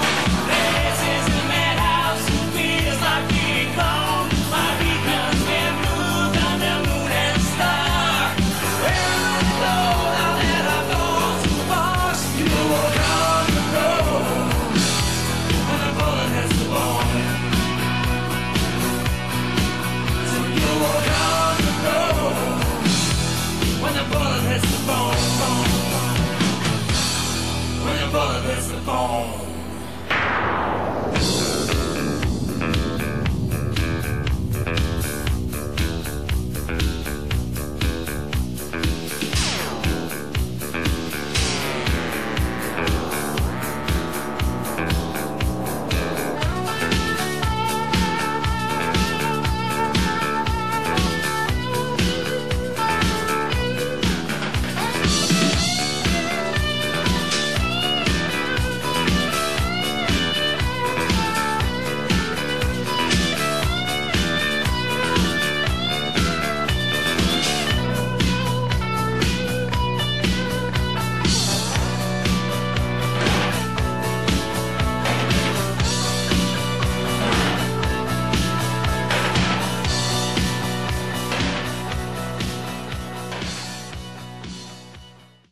De ahí estaba Golden Earring con Twilight Zone, la zona del crepúsculo. Mira, el tema con Golden Earring es que es una banda neerlandesa que viene desde los años 60 haciendo música y se convirtieron en los 70 y a principios de los 80 en una de las bandas más importantes del rock duro fuera de Inglaterra, dentro de Europa, ¿ya? Twilight Zone, más que una canción sobre crimen pasional o true crime o noir, en realidad pasa ya para el lado del espionaje. De hecho está basada en la novela de Robert Ludlum, el Bourne Identity, ¿ya? Que después se convertiría en la saga de películas de Jason Bourne, ¿ya? De hecho la canción y un videoclip bien singular que tiene cuenta la historia de un agente secreto que huye de los enemigos antes de que lo acorralen. Pues, de hecho el coro dice: ayuda, estoy entrando a la dimensión desconocida, el lugar es un manicomio, se siente como si estuvieran clonados, mi farol se ha movido bajo la luna y las estrellas, ¿a dónde voy a ir ahora que he ido demasiado lejos? Fue bastante popular en la época del disco porque dentro de todo una canción bastante bailable en épocas donde la música de disco estaba dando sus últimos estertores, pese que ellos por estos lados fueron más famosos por Radar Love, ¿ya? Pero acá ya nos estamos metiendo con temas un poquito fuera de lo meramente criminal, sino que ya tiene que ver con algunas connotaciones políticas, pese que se trata de una novela de espionaje. Ya, muy bien. Y aquí seguimos avanzando. Pasamos de esta como ritmo un poco más setentero ahí con el hi-hat que se escuchaba un poco de fondo. Y nos pasamos a The Human League con Seconds.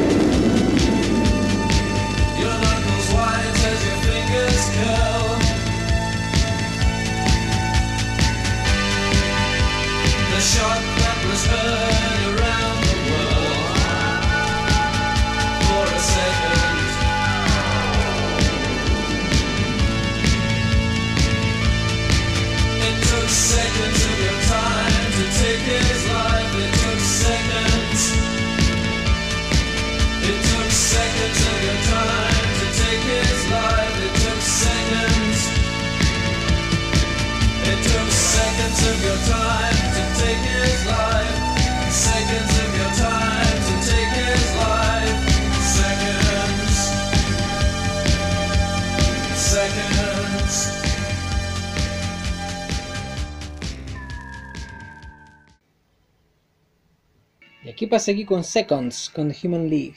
Con esa época también. Seconds es un tema del álbum debut de Human League.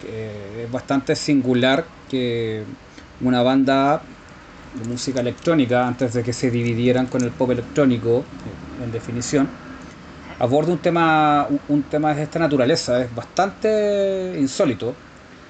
Parte de la letra dice: afuera era un lugar feliz. Cada rostro tenía una sonrisa como el rostro dorado. Por un segundo, tus nudillos blancos mientras tus dedos se curvan. El disparo que se escuchó en todo el mundo por un segundo. Esta canción está basada en el asesinato de John Kennedy. Fue bastante sorprendente ver que una banda dedicada a la música, que como decía los Duran Duran, iba a ser la que escuchara a la gente y bailara a la gente en el momento que cayera la bomba atómica, abordara un tema más bien escabroso y más terrenal, dentro del true crime, por sus implicancias, ya que igual tiene alcances más bien de una naturaleza política. Pero es bastante señero, porque no fueron muchas las bandas que se dedicaron a abordar el crimen de una manera de no ficción, sino que ellos se documentan en un caso que de hecho recorre el mundo. Y también décadas después de que ocurrió, o sea, casi 2 décadas después que ocurrió, mostrando que cómo la estela de ese asesinato siguió sintiéndose. Bueno, y hasta el día de hoy todavía hay productos bastante buenos, no solamente cosas, claro, JFK como película, los primeros números de Shade, del hombre cambiante, por Peter Milligan, que abordan justamente la paranoia y la psicosis que provocó la muerte de un presidente de una manera tan, entre comillas, espectacular. Un presidente que es elegido por televisión y que es asesinado también frente a las cámaras. Hasta en su muerte tiene fue mediático. Y que tenía como todo este perfil, creo yo, del ejemplo del hombre americano, pues, del tipo al cual uno de repente, estadounidense promedio, quisiera como aspirar a ser, ¿no es cierto? Con una familia, con sus niñitos, una esposa que te acompañaba para arriba y para abajo, un poco lo que en esa época, estoy pensando en los años 50, 60, era como un ideal para todos ellos y ellas. El Camelot, como ellos lo llamaban. Claro, y que él de alguna manera estaba acercando algunas posiciones ahí que de repente no era como bien visto tampoco. Bueno, dentro de todo Estados Unidos, siempre, parte de su prosperidad política se debe haber tenido bastante poco daño en la Segunda Guerra Mundial. Gracias a los portaaviones también son capaces de sacar la guerra de sus territorios. Y dentro de las reparaciones de guerra también les permite a ellos alimentar su propia industria, y con eso consiguen también alimentar a su propia clase trabajadora, y se convierte en un país próspero que apuntaba justamente a liderar el fin de siglo y ganar la Guerra Fría en aquellos años. Por tanto, el golpe que se le da con el presidente que veían más joven y de nueva generación, como dice el mito, el presidente que es terror sombrero, aunque es más o menos mito eso, y con una primera dama joven, atractiva, que termina cayéndose con un disparo, y con eso es el primer golpe que se le da al famoso sueño americano, y donde entra la desconfianza que después ya se ve de manera manifiesta en los años 70, particularmente con la derrota en Vietnam, y que hasta bien entrado los años 80 el estadounidense quiso negar. Por algo la culpa recayó en los veteranos. Exacto, y que después con los años descubriríamos que estaban hasta los Watchmen metidos ahí en el asesinato de Kennedy. Claro, el hombre que fuma los expedientes X y varias gente así. Exactamente. Ya, mira, sigamos avanzando, y aquí, bueno, vamos del el jefe, Bruce Springsteen con Nebraska.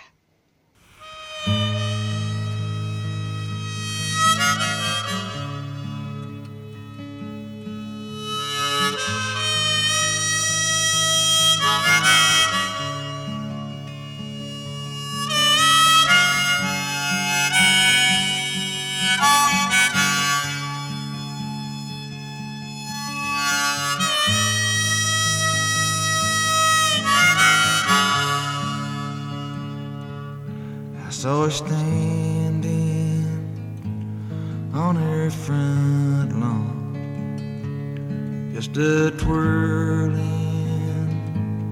her baton.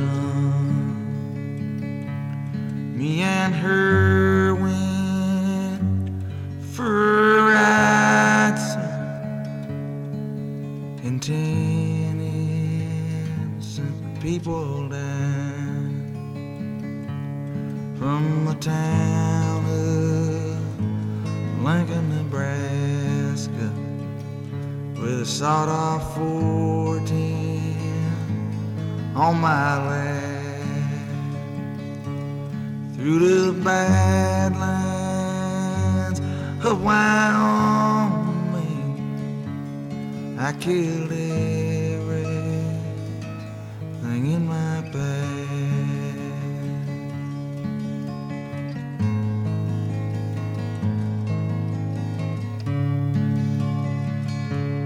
I can't say that I'm sorry for the things that we done, at least for a little while, sir. Me and her, we had us some fun. Now the jury brought in a guilty verdict, and the judge sentenced me to death. Midnight in prison storeroom, with leather straps across my chest. Sheriff, when the man was that sweet, sir, and snaps my poor head back, you make sure my pretty baby sitting right there on my lap.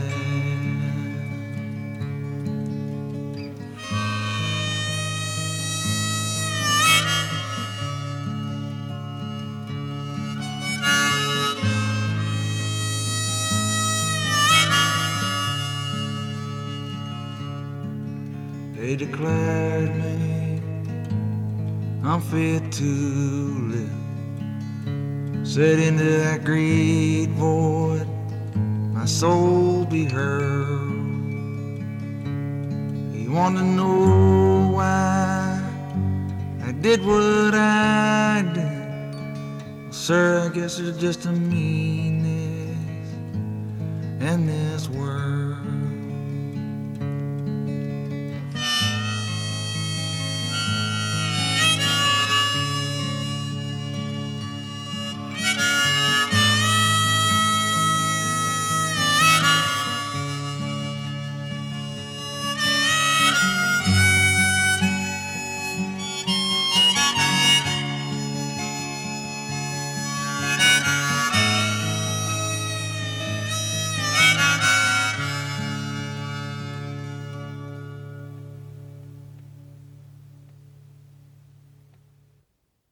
Y ahí tenemos al jefe, sin Courtney-Cox ahí bailando entre el público.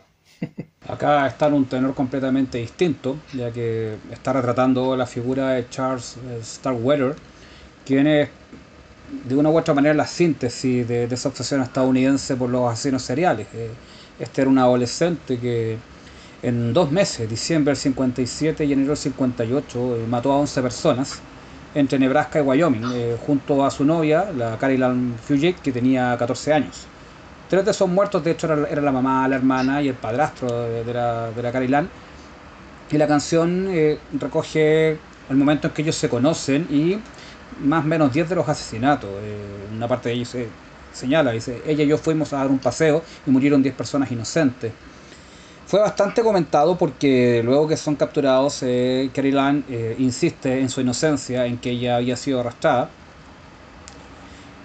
pero todos los testimonios estuvieron en contra. Ella fue condenada a cadena perpetua, salió eventualmente, pero nunca Charles reconoció que ella había sido una rehén, siempre la indicó como una cómplice. Él terminó ejecutado y se convirtió en una suerte de mito. Hay películas como Asesinos por Naturaleza que están basadas en este caso, y por supuesto la más que recomendable Badlands, que es una peliculaza del cine independiente y que, bueno, yo siempre la recomiendo para que le echen una miradita. Probablemente debe ser una de las películas más subvaloradas de su época, y para quienes les gusta este estilo de los rebeldes y el retrato del asesino, más que recomendable. Badlands. Ya el nombre es bastante bueno. Sí, pues.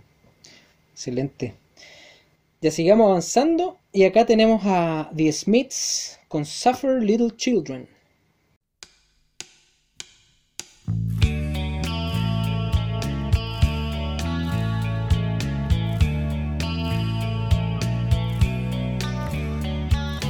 Over the moor, take me to the moor, dig a shallow grave and I'll lay me down. Over the moor, take me to the moor, dig a shallow grave and I'll lay me down. Leslie Ann and your pretty white beads, oh John, you'll never be a man and you'll never see your home again. Oh Manchester, so much to answer for. Edward, see those alluring lights. Tonight will be your very last night. A woman said, I know my son is dead. I'll sacred head. Hindley wakes and Hindley says, Hindley wakes, Hindley wakes, Hindley wakes and says, oh, wherever he has gone, I have gone. But fresh lilac moorland fields cannot hide the stolid stench of death. Fresh lilac moorland fields cannot hide the stolid stench of death. Hindley waits and says, Hindley waits, Hindley waits, Hindley waits and says, oh, whatever he has done, I have done. But this is no easy ride, for a child cries, oh, find me nothing more. We are on a sullen misty morn. We may be dead and we may be gone, but we will be, we will be, we will be right by your side until the day you die. This is no easy ride. We will haunt you when you laugh. Yes, you could say we're a team. You might sleep, you might sleep, you might sleep, oh,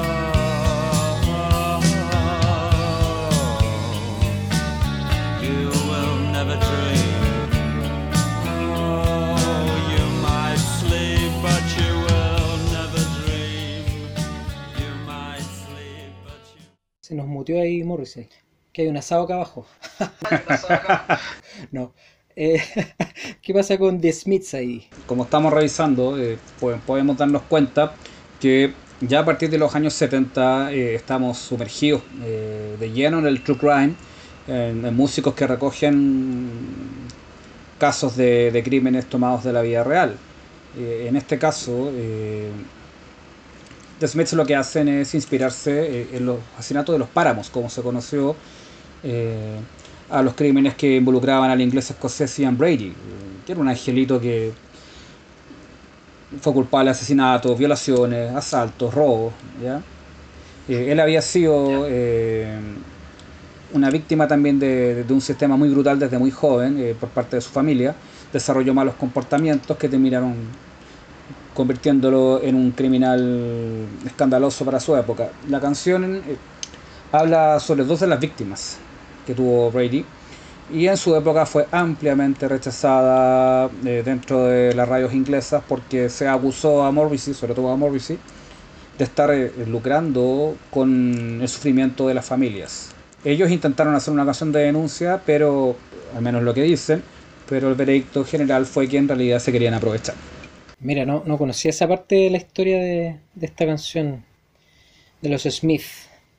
Ya vamos a avanzar y ahora nos vamos a ir a España con el grupo, también un clásico de la época, Mecano y Cruz de Navajas, y olé.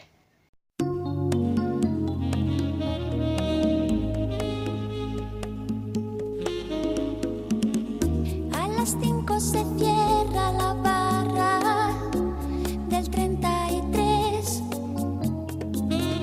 pero Mario no sale hasta las 6. Y si encima le toca hacer caja, despídete. Casi siempre se le hace de día, mientras María ya se ha puesto en pie. Ha hecho la casa, ha hecho hasta café y le espera medio desnuda. Mario llega cansado y saluda sin mucho afán. Quiere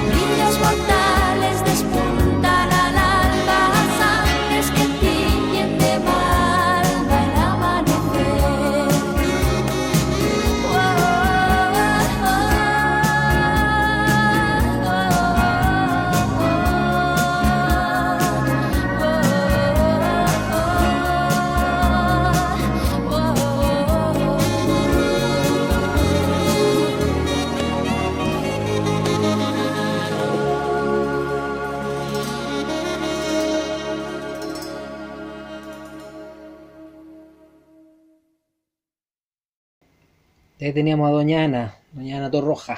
Cruz de Navajas es una canción muy interesante por varios aspectos. Por uno, a nivel compositivo, José María Cano había escrito esta canción y fue de las dos canciones que él no escribió para Mecano. Estas canciones se las ofreció a la Isabel Pantoja, quien no las quiso. Hijo de la Luna y esta fueron canciones ofrecidas a Isabel Pantoja y le parecieron que estaban fuera de su estilo. Entonces José María la presenta a Nacho y a Ana Torroja, quienes también la rechazaron. No querían para nada esta canción dentro del cancionero de Mecano. Inicialmente la van pateando para que aparezca en Descanso Dominical, pero un revulsivo éxito que tuvo la banda hace que finalmente la incluyan, se grabe y se convierta en un éxito inesperado para ellos. Por otro lado, también estamos hablando acá de un true crime. Hay unas leyendas urbanas que dicen que originalmente la había escrito Joaquín Sabina y que la terminó José María Cano. No se ha confirmado que es de José María Cano completamente, quien se basó en un hecho policial que ocurrió en las Canarias a fines de los 70. Y lo más interesante de la canción es que la pista, para quienes investigaron, está en la frase Magdalenas del sexo convexo. Porque investigando, esa frase revela que en realidad el asesinato, tal como ocurrió en las Canarias, fue cometido por el personaje que acá es María, junto a su amante. Pero su amante, pese a lo que la gente piensa, también era una mujer. Mario encontró a María acostada con otra mujer a la larga. Y fue asesinado, pero el caso no fue finalmente, hasta mucho después, revelado, ya prácticamente había prescrito. Por eso le da una aura más romántica y más triste al respecto a las tres cruces que representan finalmente la traición, la sorpresa y el asesinato. Pero claro, a la larga lo más llamativo es que efectivamente también se trató de un crimen que ocurrió en la vida real y que esa frase tan sutil es la que finalmente revela que había sido cometido en tal fecha por tales personas. Seguimos la línea del true crime. Y aquí vamos a pasar a los originarios de Boston, Aerosmith, con su tema Jean's Got a Gun, un clásico ahí también de inicio de los 90. 1989. 89.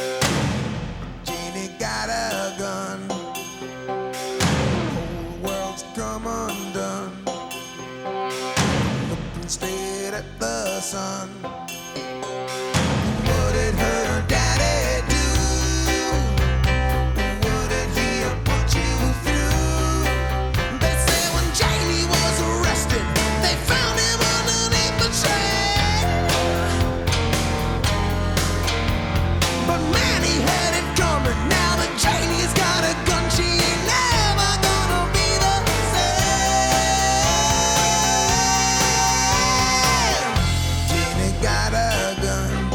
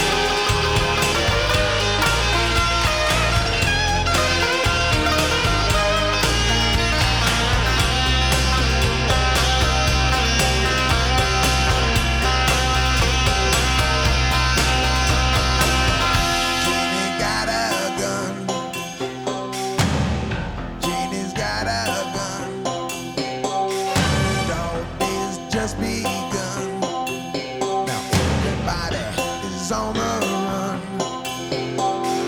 What did her daddy do? It's Jenny's last IOU. She had to take him down easy and put a bullet in his brain. She said, 'cause nobody believes me. The man was such a sleazy, ain't never gonna be the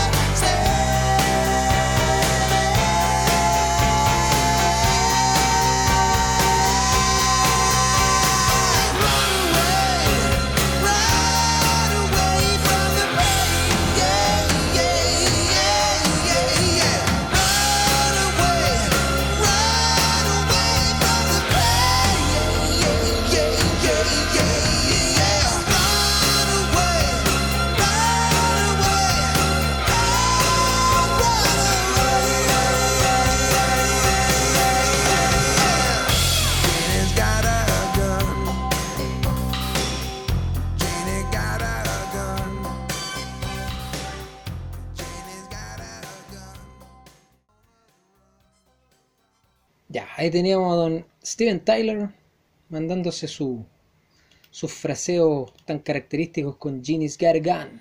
Fue bastante singular la forma en que Tyler crea esta canción, porque pese a que Aerosmith se encontrara en una etapa más o menos festiva de composiciones, él llevaba mucho tiempo intentando hacer una canción con el concepto de Ginny's Got a Gun, pero no lograba aterrizarlo hasta que él lee un artículo del Newsweek que versa sobre víctimas de disparos. Y hace tiempo que le estaba dando vuelta un tema que es muy corriente en las bandas de rock, como es el del abuso infantil y el del incesto. ¿Ya? Hay canciones como Mr. Tinker Train de Ozzy Osbourne o Hell is for Children de la Pat Benatar que hablan directamente de este tópico. En algún momento él logra enganchar esto de las víctimas de disparos, el abuso infantil, y declara que él se había enojado mucho de ver que nadie rindiera homenaje de alguna u otra manera a aquellos que fueron abusados por mamá y papá. Al final, una de las pocas líneas de la canción que no es corregida y censurada por los productores, cuando dice: ella tuvo que derribarlo fácilmente y poner una bala en su cerebro. Ella dijo: porque nadie me cree, el hombre estaba tan adormilado, él nunca volverá a ser el mismo, y habla de la venganza de Jenny. En vivo él tiende a interpretar la versión original, donde habla de Jenny botando bajo la lluvia su guagua y de cómo la guagua había sido abusada por el padre. Le trajo bastante polémica, de hecho fue un single que en algunos lugares no fue promocionado, pero dentro de todo quiso hacer un aporte más allá de canciones como Living in an Elevator, que eran un poquito más de fiesta, más de carrete. Y no es tan evasiva como otras canciones del heavy metal que apuntan directamente a asesinos en una parada más fantástica o evasiva. Por eso valía la pena rescatarla por la suerte de compromiso que asume sobre todo acá Steven Tyler. Y Steven Tyler, que de repente es visto por su forma de ser, por su vestimenta, etcétera, etcétera, como en algún momento muy superficialmente. Yo me acuerdo que cuando vinieron a Chile, no sé si fue el año 93, 94, por ahí, la primera vez que vinieron, estaban en plena conferencia de prensa y una periodista, no recuerdo, le pregunta, una persona que estaba ahí le pregunta: Steven Tyler, ¿cuál es la parte de tu cuerpo que más te gusta? Y él se pone a pensar y las personas que están ahí empiezan a reírse mientras él empieza a pensar y miraba al cielo y dice: la parte de mi cuerpo que más me gusta es mi cerebro, ¿cachai? Y los dejo a todos piola, ¿cachai? Porque en ese momento se le veía a él con toda esta parte como más asociada a la sensualidad, a su forma de baile, etcétera, etcétera, su puesta en escena como frontman de los Aerosmith. Entonces ahí continuó la conferencia como en otro tenor, digamos. Claro, él tenía otra cara que mostrar también. Yo también recuerdo que me lo contaba la Ana Carolina, que es la chiquilla que me toma las fotografías para los libros. En aquellos años la Ana trabajaba en una feria de artesanía que quedaba cerca de la Escuela de Derecho. Yo en aquellos años no vivía acá en Santiago, así que no ubico mucho por ahí. Y a ella le tocó atender en su puesto a Steven Tyler, que fue a comprar artesanías. Y claro, en esa época no habían teléfonos con cámara, pero dice que fue tremendamente caballeroso y simpático. Ella lo recuerda más por ese lado, que en ningún momento fue insolente, ni chulo, nada. Y ella siempre cuenta la historia porque justamente él tenía esta imagen, que es la imagen que vende dentro de su trabajo, que es un tipo bueno del carrete, que existe, pero también está el tipo más intelectual y el tipo más preocupado de otros temas y más ubicado. Hablemos también que son ya los años 80-90, que los años 70, cuando presumían haberse metido por la nariz la mitad de la producción colombiana, pero eso ya había pasado. Vamos a seguir acá con un tema de Melvins que se llama Zodiac.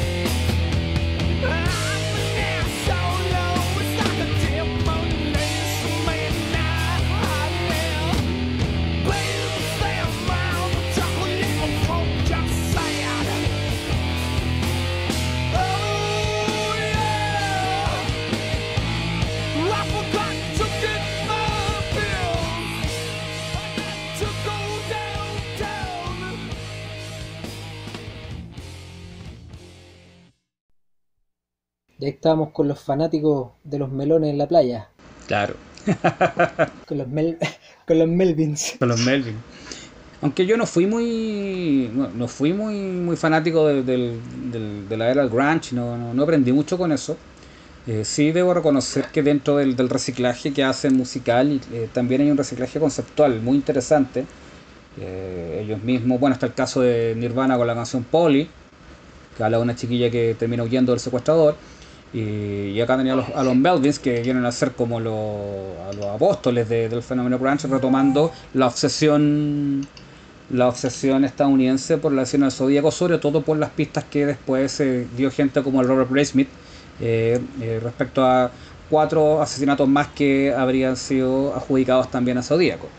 Graysmith dentro de la película sigue investigando por su cuenta, en sus libros siguió recogiendo los croquis y las investigaciones que hacía.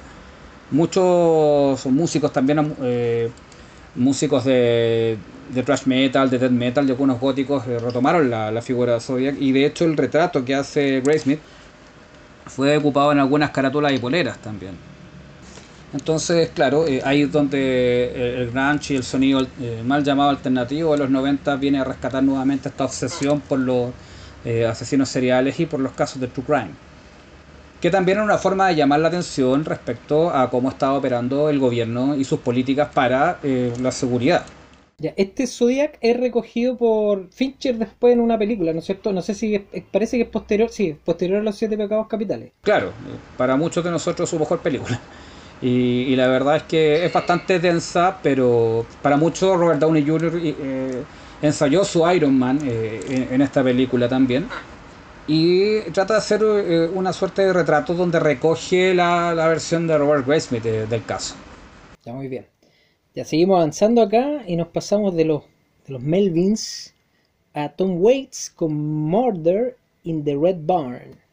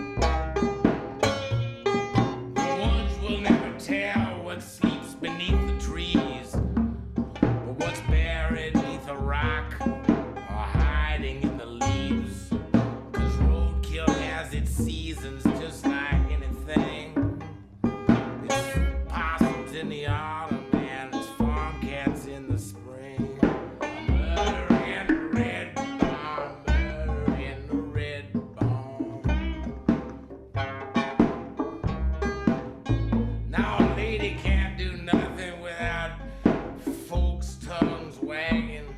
Is that blood on the tree, or is it autumn's red blaze?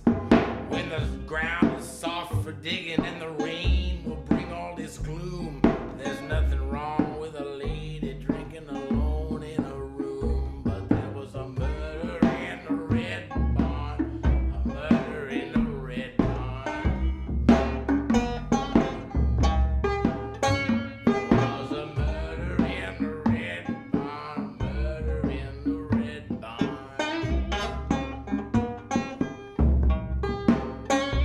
There was a murder in the red barn, a murder in the red barn.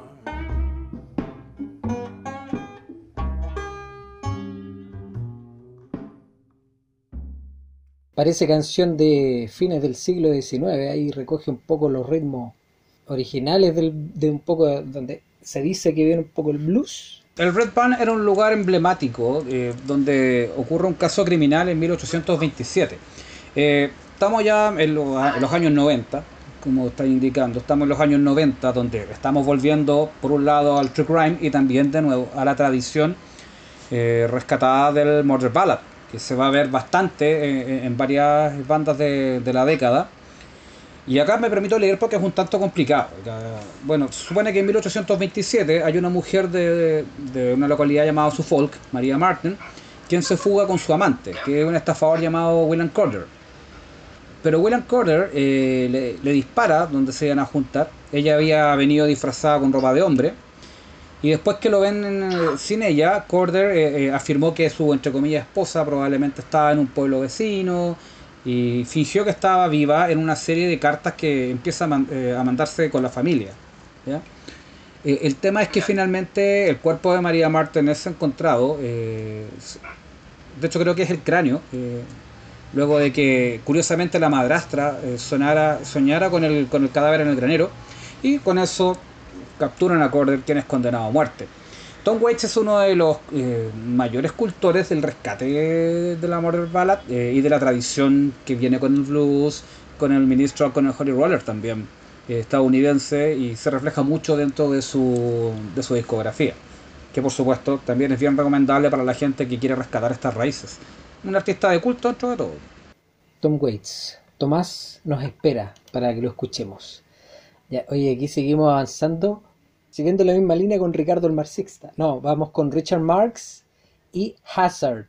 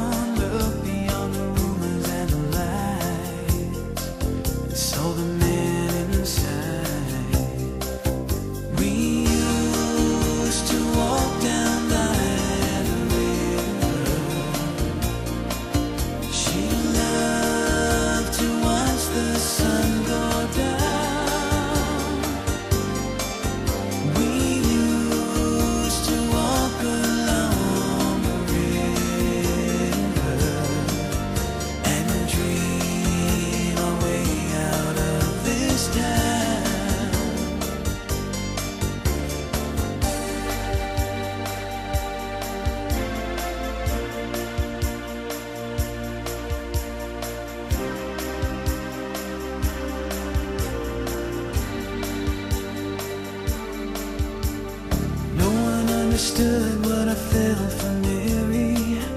No one cared until the night she went out walking all alone and never came home.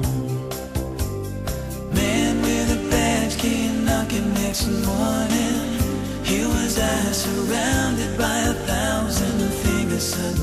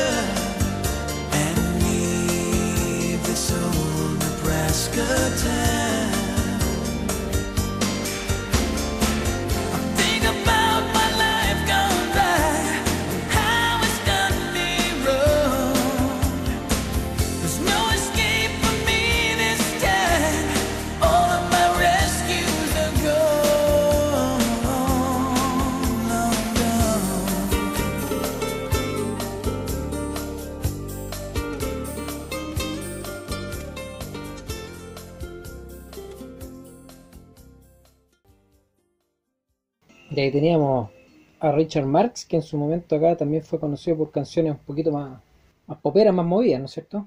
Y de hecho, por eso quise incluir esta canción tan fuera de lugar de repente, porque en primer lugar, yo conozco gente que es la única canción que rescata de Richard Marx esta, y entre ellos me incluyo yo. Y en segundo, porque Hazard no es un tema que a Marx le gustara, lo hizo para probar que no le iban a comprar un single, lo considera una canción de mierda, palabras suyas, y se equivocó, porque de hecho le fue bastante bien. Él en Nebraska pidió a las autoridades que le indicaran pueblos chicos o localidades para crear una historia ficticia, y le dijeron que había un río llamado Hazard, y ahí lanza esta historia sobre una mujer llamada Mary que de un día para otro desaparece, y que de inmediato el sheriff y el pueblo acusan como culpable a un paria que había llegado con su mamá a vivir ahí, que los dos eran muy mal vistos, y él afirma ser inocente y lo único que está viendo es la posibilidad de escapar. Por eso juro que la dejé junto al río, juro que estaba sana y salva, necesito llegar al río y dejar este viejo pueblo de Nebraska. Es bastante también enraizada en la tradición de lo que se llamó American Gothic, que era esta historia de terror que muchas veces enganchaba con mitos, con folclore y con asesinos y asesinatos dentro de la América profunda, como se le llamaba. Es una rareza dentro de todo en la discografía de Marx e insisto, en la canción que mejor ha envejecido. Muy bien ahí, don Richard Marx, que también nos visitará ahí en su momento por estos lados. Aquí vamos a seguir avanzando y vamos a los grandes de Depeche Mode con su tema Condemnation.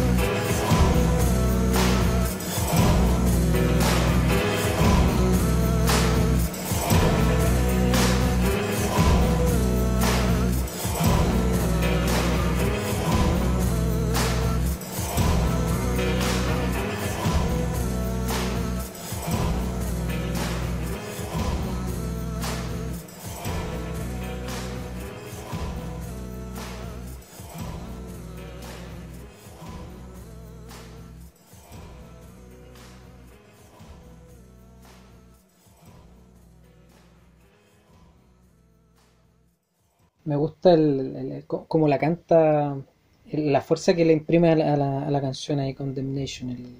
David Gahan. Bueno, se debe en parte a que David Gahan tiene Condemnation como una de sus canciones favoritas. En una época no la cantaban en vivo, por gestiones de él, o por porfía de él, fue incluida. También en sus giras como solista, que no eran muy afortunadas, él la interpretaba a modo acústico. Y bueno, refiriéndonos a lo que pasaba con gente como Tom Waits, ¿ya? O el propio Richard Marx, también acá tenemos un regreso al gospel. La canción, mientras va continuando, va acrecentando la presencia de los coros y con una letra dramática de alguien que está acusado de un asesinato pasional, volviendo también en las raíces con esta exploración más guitarrera, más bluesera que comenzó Depeche Mode ya a mediados de los años 90. Como te das cuenta, hubo mucho de revisionismo por parte de muchos artistas. Y ahora que estamos en el tramo final de la revisión, para la gente que ha tenido paciencia, vamos a verlo con los últimos artistas que vamos a mirar también. Exacto. Aquí estábamos más o menos en mediados de los 90, principios de los 90, ¿no es cierto? 1993. 1993. Año de graduación. En tu caso. Mía, al menos. No, yo soy del 92. Ah, muy bien. Época de grande Jim. Claro, buena Jim. Vamos a seguir acá con Down by the Water con PJ Harvey. I lost my heart under the bridge to that little girl, so much to me, and now I'm old, and now I holler, she'll never know just what I found. That blue-eyed girl, she said no more. And that blue-eyed girl became blue-eyed whore. Down by the water, I took her hand, just like my daughter. I'll see her again.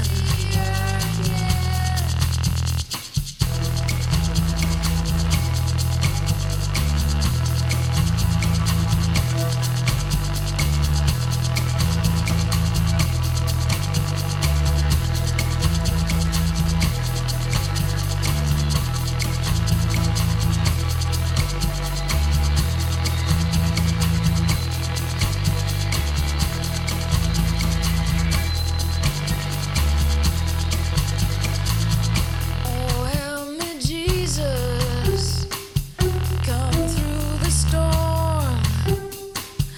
I had to lose her to do her harm. I heard her holler, I heard her moan. My lovely daughter, I took her home. Little fish, big fish, swimming in the water. Come back here, man, give me my daughter. Little fish, big fish, swimming in the water. Come back here, man, give me my daughter. Little fish, big fish, swimming in the water. Come back here, man, give me my daughter. Little fish, big fish, swimming in the water. Come back here, man, give me my daughter. Little fish, big fish, swimming in the water. Come back here, man, give me my daughter. Little fish, big fish, swimming in the water. Come back here, man, give me my daughter. Little fish, big fish, swimming in the water. Come back here, man, give me my daughter. Little fish, big fish, swimming in the water. Come back here, man, give me my daughter. Little fish, big fish, ¿Qué pasa ahí con esa chica de los ojos azules? Habíamos hablado poco realmente del aporte femenino que existe dentro de todo. Como un rato mencioné a la Pat Benatar, Y también, a modo de curiosidad, One Way or Another de Blondie es una forma que tuvo la Debbie Harry de relajarse con el tema de un acosador que ella tenía, y lo convirtió en una canción más festiva. Habla justamente de un tipo que la perseguía. En este caso, la Polly Jean Harvey cuenta la historia de una mujer que ahoga a su hija de un infanticidio. Sufre un arrepentimiento, y por eso al final de la canción ella susurra: pescadito, pescadito que estás nadando en el agua, vuelve acá y dame a mi hija. Es una canción de crimen y arrepentimiento, y de hecho el estribillo, al igual como estamos viendo a todos estos revisionistas de los 90, se basó en una canción tradicional estadounidense, la Salty Dog Blues. En su época fue un single bastante promocionado, y tenía esta impronta de la Murder Ballad. Por cierto, que ella también participó dentro del disco que vamos a revisar a continuación. Que es exactamente el de Nick Cave and the Bad Seeds. Y vamos a escuchar la canción Where the Wild Roses Grow, con la participación de Kylie Minogue.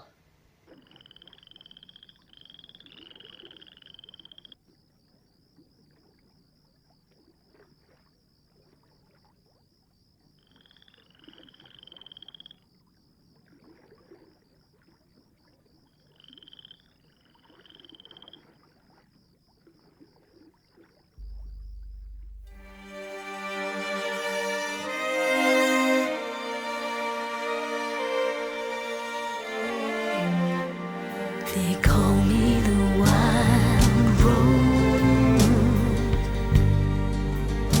but my name was Eliza Day. Why they call me it, I do not know, for my name was Eliza Day. From the first day I saw her, I knew she was the one. She stared in my eyes and smiled, for her lips were the color of the roses that grew down the river, all bloody and wild. When he knocked on my door and entered the room, my trembling subsided in his sure embrace. He would be my first man, and with a careful hand he wiped out the tears that ran down my face. They call me the wild rose, but my name was Eliza Day. Why they call me that I do not know, for my name was Eliza Day. On the second day I brought her a flower. She was more beautiful than any woman I've seen. I said, do you know where the wild roses grow, so sweet and scarlet and free? On the second day he came with a single red rose. He said, give me your loss and your sorrow. I nodded my head as I lay on the bed. If I show you the roses, will you follow? They call me the wild rose, but my name was Eliza Day. Why they call me that I do not know, for my name was Eliza Day. On the third day he took me to the river. He showed me the roses and we kissed, and the last thing I heard was a muttered word as he knelt above me with a rock in his fist. On the last day I took her where the wild roses grow. She lay on the bank, the wind lied as a thief, and I kissed her goodbye, said all beauty must die. And I leant down and planted a rose between her teeth. They call me the wild rose,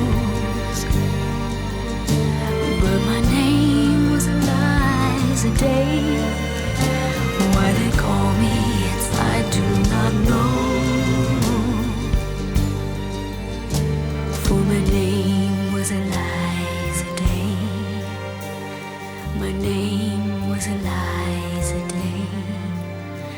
For my name was Eliza Day.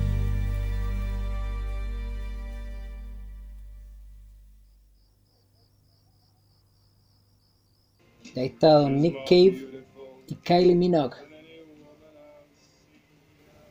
Where the Wild Roses Grow. Hemos estado hablando todo este rato del rescate del Murder Ballad y por excelencia el disco de 1996 de Nick Cave and the Bad Seeds, Murder Ballads, es el reflejo de este rescate. Para su elaboración, Nick Cave opta por justamente tomar historias del Murder Ballad, algunos tópicos, cosas tradicionales, y muchas de ellas las reescribió porque consideró que eran demasiado extensas. Hablábamos un rato de cómo venían en la lírica popular y también en estas relaciones bastante más extensas. Entonces produce estas versiones inéditas, ya que la idea era interpretarlas intactas en un disco de rock, pero de manera respetuosa. Invita a algunos músicos australianos importantes como la Kylie Minogue, invita a la Bolin Harvey, y de hecho, junto con las propias Murder Ballads que él escribe, consigue a la larga una complejidad narrativa que le da su disco más popular, dentro de una discografía que ya es suficientemente potente. Y de hecho, dentro del ambiente alternativo marcó época, pese a que tenía él ya una carrera bastante importante.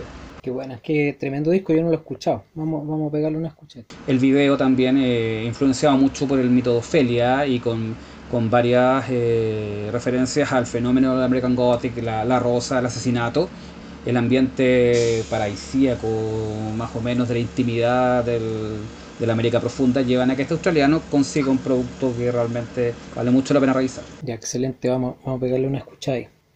Ya, y dejamos para el final también a los chilenos. El aporte chileno. Exacto, el aporte chileno de los grandes electrodomésticos ahí con Carlitos Cabezas a la idem, con el tema Yo la quería.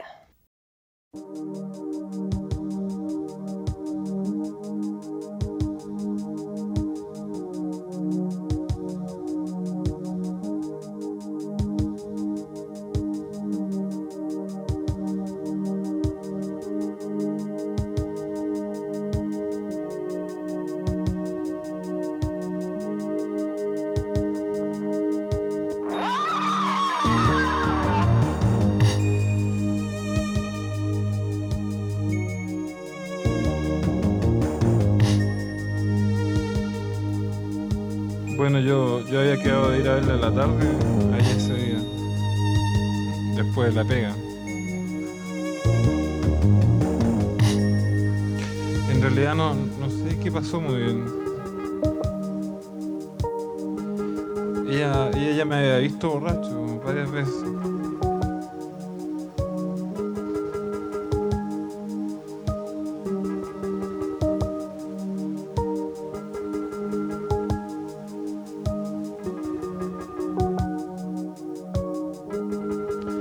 Incluso había pasado a cortarme el pelo ese día. Yo había llegado bien alegre y lo estábamos pasando re bien. En serio, lo estábamos pasando bien. Yo creo que igual se podía arreglar todo, si no era para tanto. Y le he dicho que nunca más iba a pasar lo mismo. Y le he dicho que tenía que esperar un poco. Ya habíamos quedado de acuerdo incluso.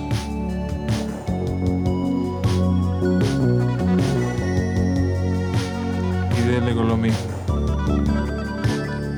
Y dele con lo mismo.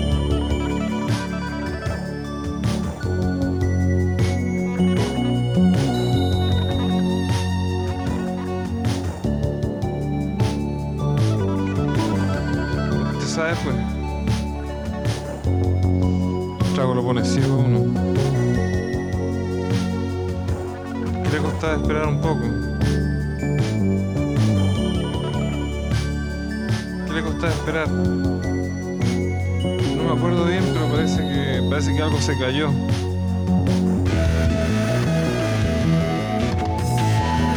Y ahí empezó todo.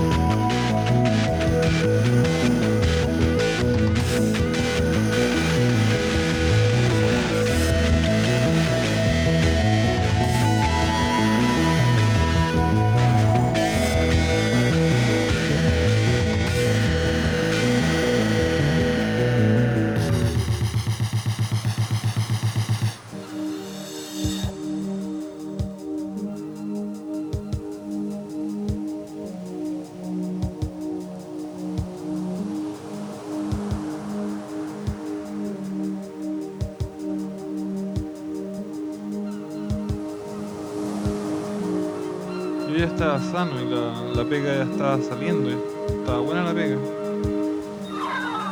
En realidad eso es lo que no entiendo, si ya estaba todo bien. Ya estábamos arreglados. No sé por qué me empezó a retar así.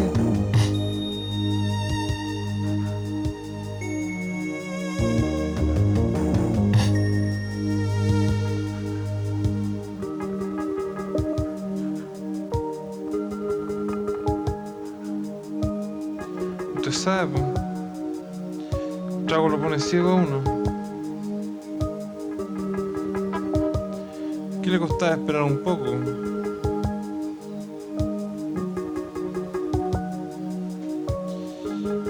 No, si no me acuerdo bien, parece que algo se cayó. Ahí empezó todo.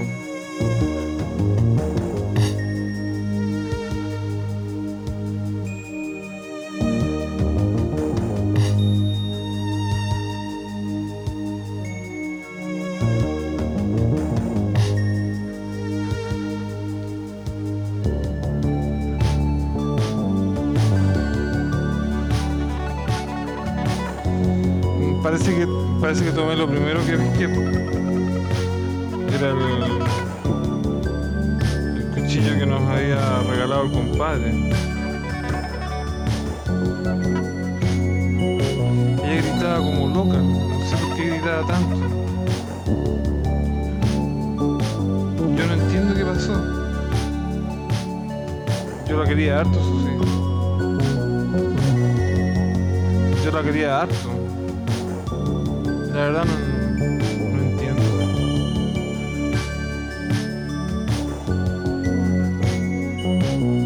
Estábamos re bien, no entiendo. Yo la quería.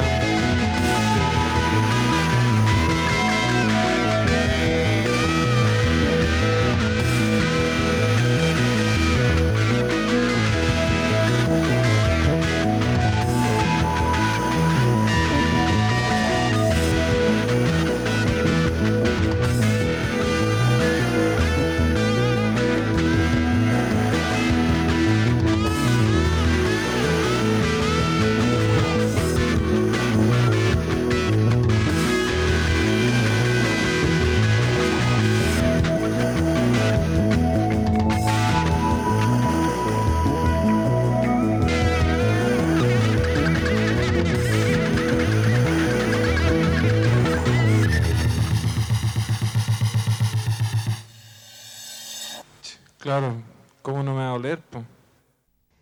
Dele con lo mismo. Ya teníamos a los electrodomésticos. Bueno, hay harto que decir ahí, ¿ah? De partida, bueno, siendo bastante honestos, el rock chileno que se enmarca en el boom del llamado cómicamente rock latino, no era muy imaginativo, más allá de un puñado de bandas que eran realmente buenas, pero que estaban más influenciados por la New Wave, por el punk, por el fenómeno que era The Police, The Cure. Y tiene en el disco Vía Chile algo muy singular, ya que de hecho Paredes, Cabezas, ellos mismos fabricaban mucho de su instrumento electrónico en aquella época. Y dentro de este disco que llama mucho la atención, el propio Gustavo Cerati llegó a decir que electrodomésticos eran estrellas en el medio argentino. Se atreven con esta canción que tiene mucha estructura de rock, tiene guitarras, tiene una base de percusión singular, donde recoge también particularmente el true crime chileno, ya que se inspira parcialmente en el Chacal de Nahuel Toro, ¿ya? Al ver que es la confesión de un femicida que va contando cómo mató a su pareja con la excusa clásica de la presencia del alcohol y la disculpa que está escondida en el concepto del amor, que justamente está arrepentido.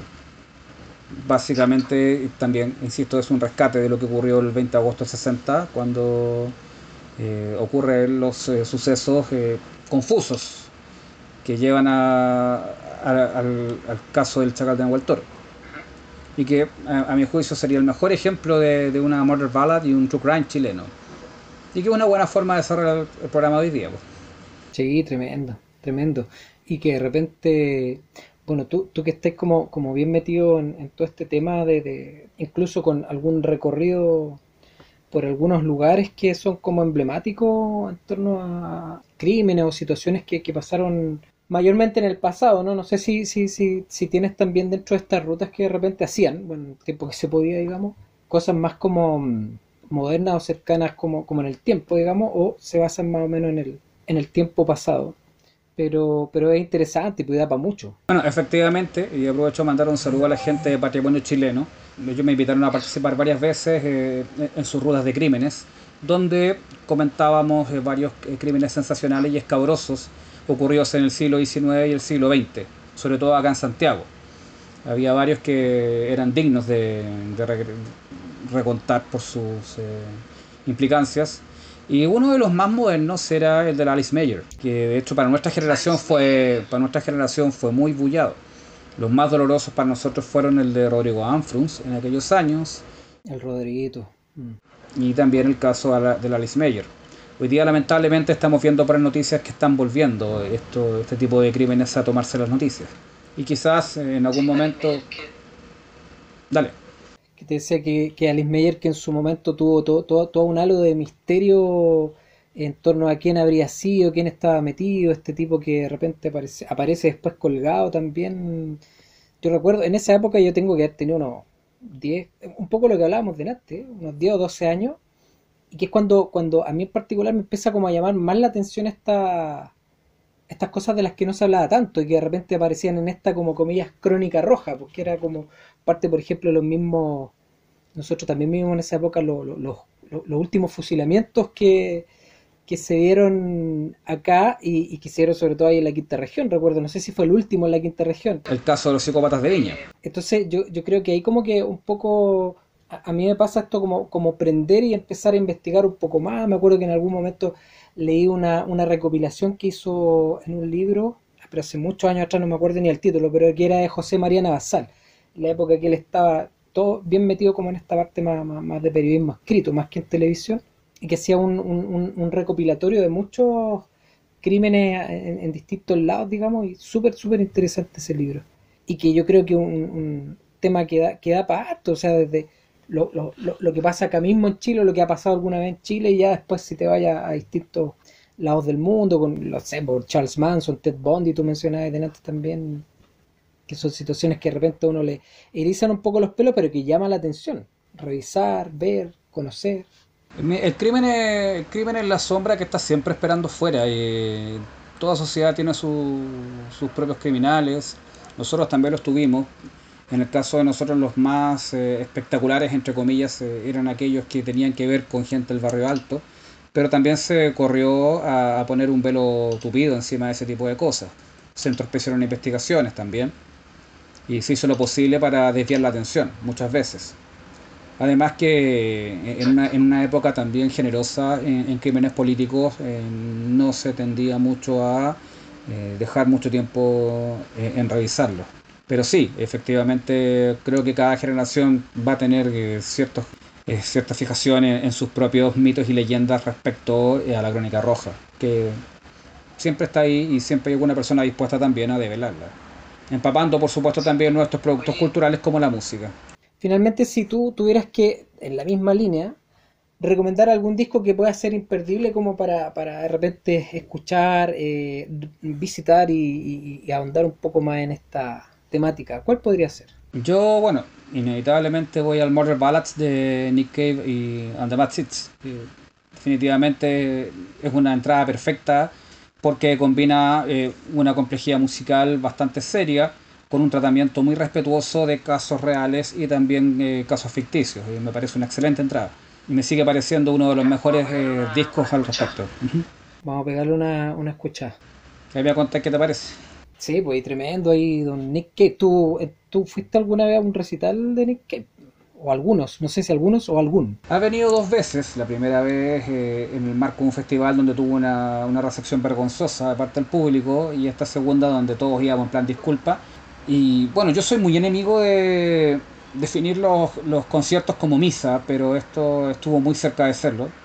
Tuvo mucho de ser una liturgia, y como hablamos con mucha gente en su momento, Es el único recital que nosotros recordamos, dejando fuera a Rod Stewart, es el único recital que nosotros recordamos que una semana después la gente seguía comentándolo. Mira qué tremendo. Y ese fue, no fue hace mucho tiempo atrás. Fue hace un par de años, justamente. Ya, mira, qué bien. Bueno, yo te quiero agradecer, Gonzalo, por haber venido hoy. Estuvo muy, muy interesante, muy bueno, muy entretenido. A mí en particular me gusta, me atrae mucho este tema. De repente podemos en el futuro también por ahí ir desarrollando otros. Nos podemos ir también a lo que puede haber pasado más allá de Santiago, por ejemplo, en regiones, en el mismo Valparaíso, no sé, que de repente ahí no trae tanto como para alimentar un poco toda esta historia urbana o historias también del puerto que de repente pueden ser interesantes y entretenidas acá de comentar al son de la música y al son del crimen como fue hoy día. Bueno, 3 cosas. Primero, gracias por la invitación, siempre es entretenido hablar de este tipo de cosas. En segundo lugar, muchas gracias a la gente que se conectó por la paciencia que tuvieron. Y en tercer lugar, a ellos mismos que cuando finalmente podamos salir a las calles, se termine la pandemia con todos vacunados, se inscriban en las rutas patrimoniales, porque muchas de ellas acá en Santiago se hacen después de horas de trabajo o los fines de semana, y no importa el grupo que sea, siempre están abordando esto que no tiende a conocerse mucho. Cuando uno era chico, de repente había recreaciones de crimen en sábados gigantes, por ejemplo, ¿ya? Que tenían una sección policial, pero no hay tanto material. Y por lo mismo a veces nosotros que estamos metidos colaborando con esta gente de patrimonio, también descubrimos mucho sobre nuestra propia historia.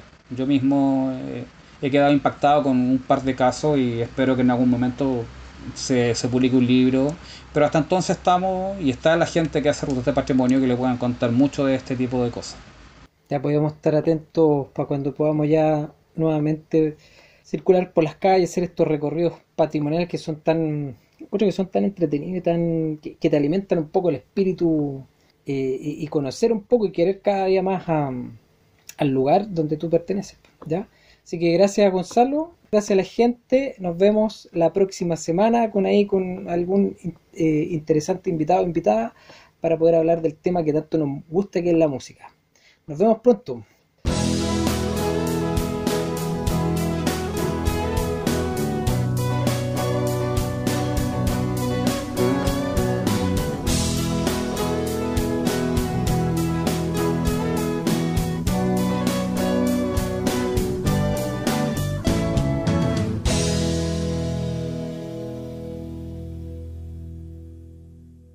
Me doy cuenta acá que por la cámara, como se me ve solo los hombros, cuando me muevo parezco como unos 31 minutos.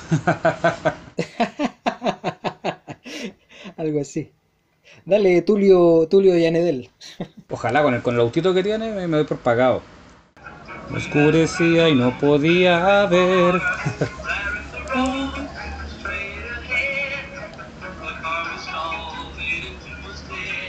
¿Por qué se fue y por qué murió?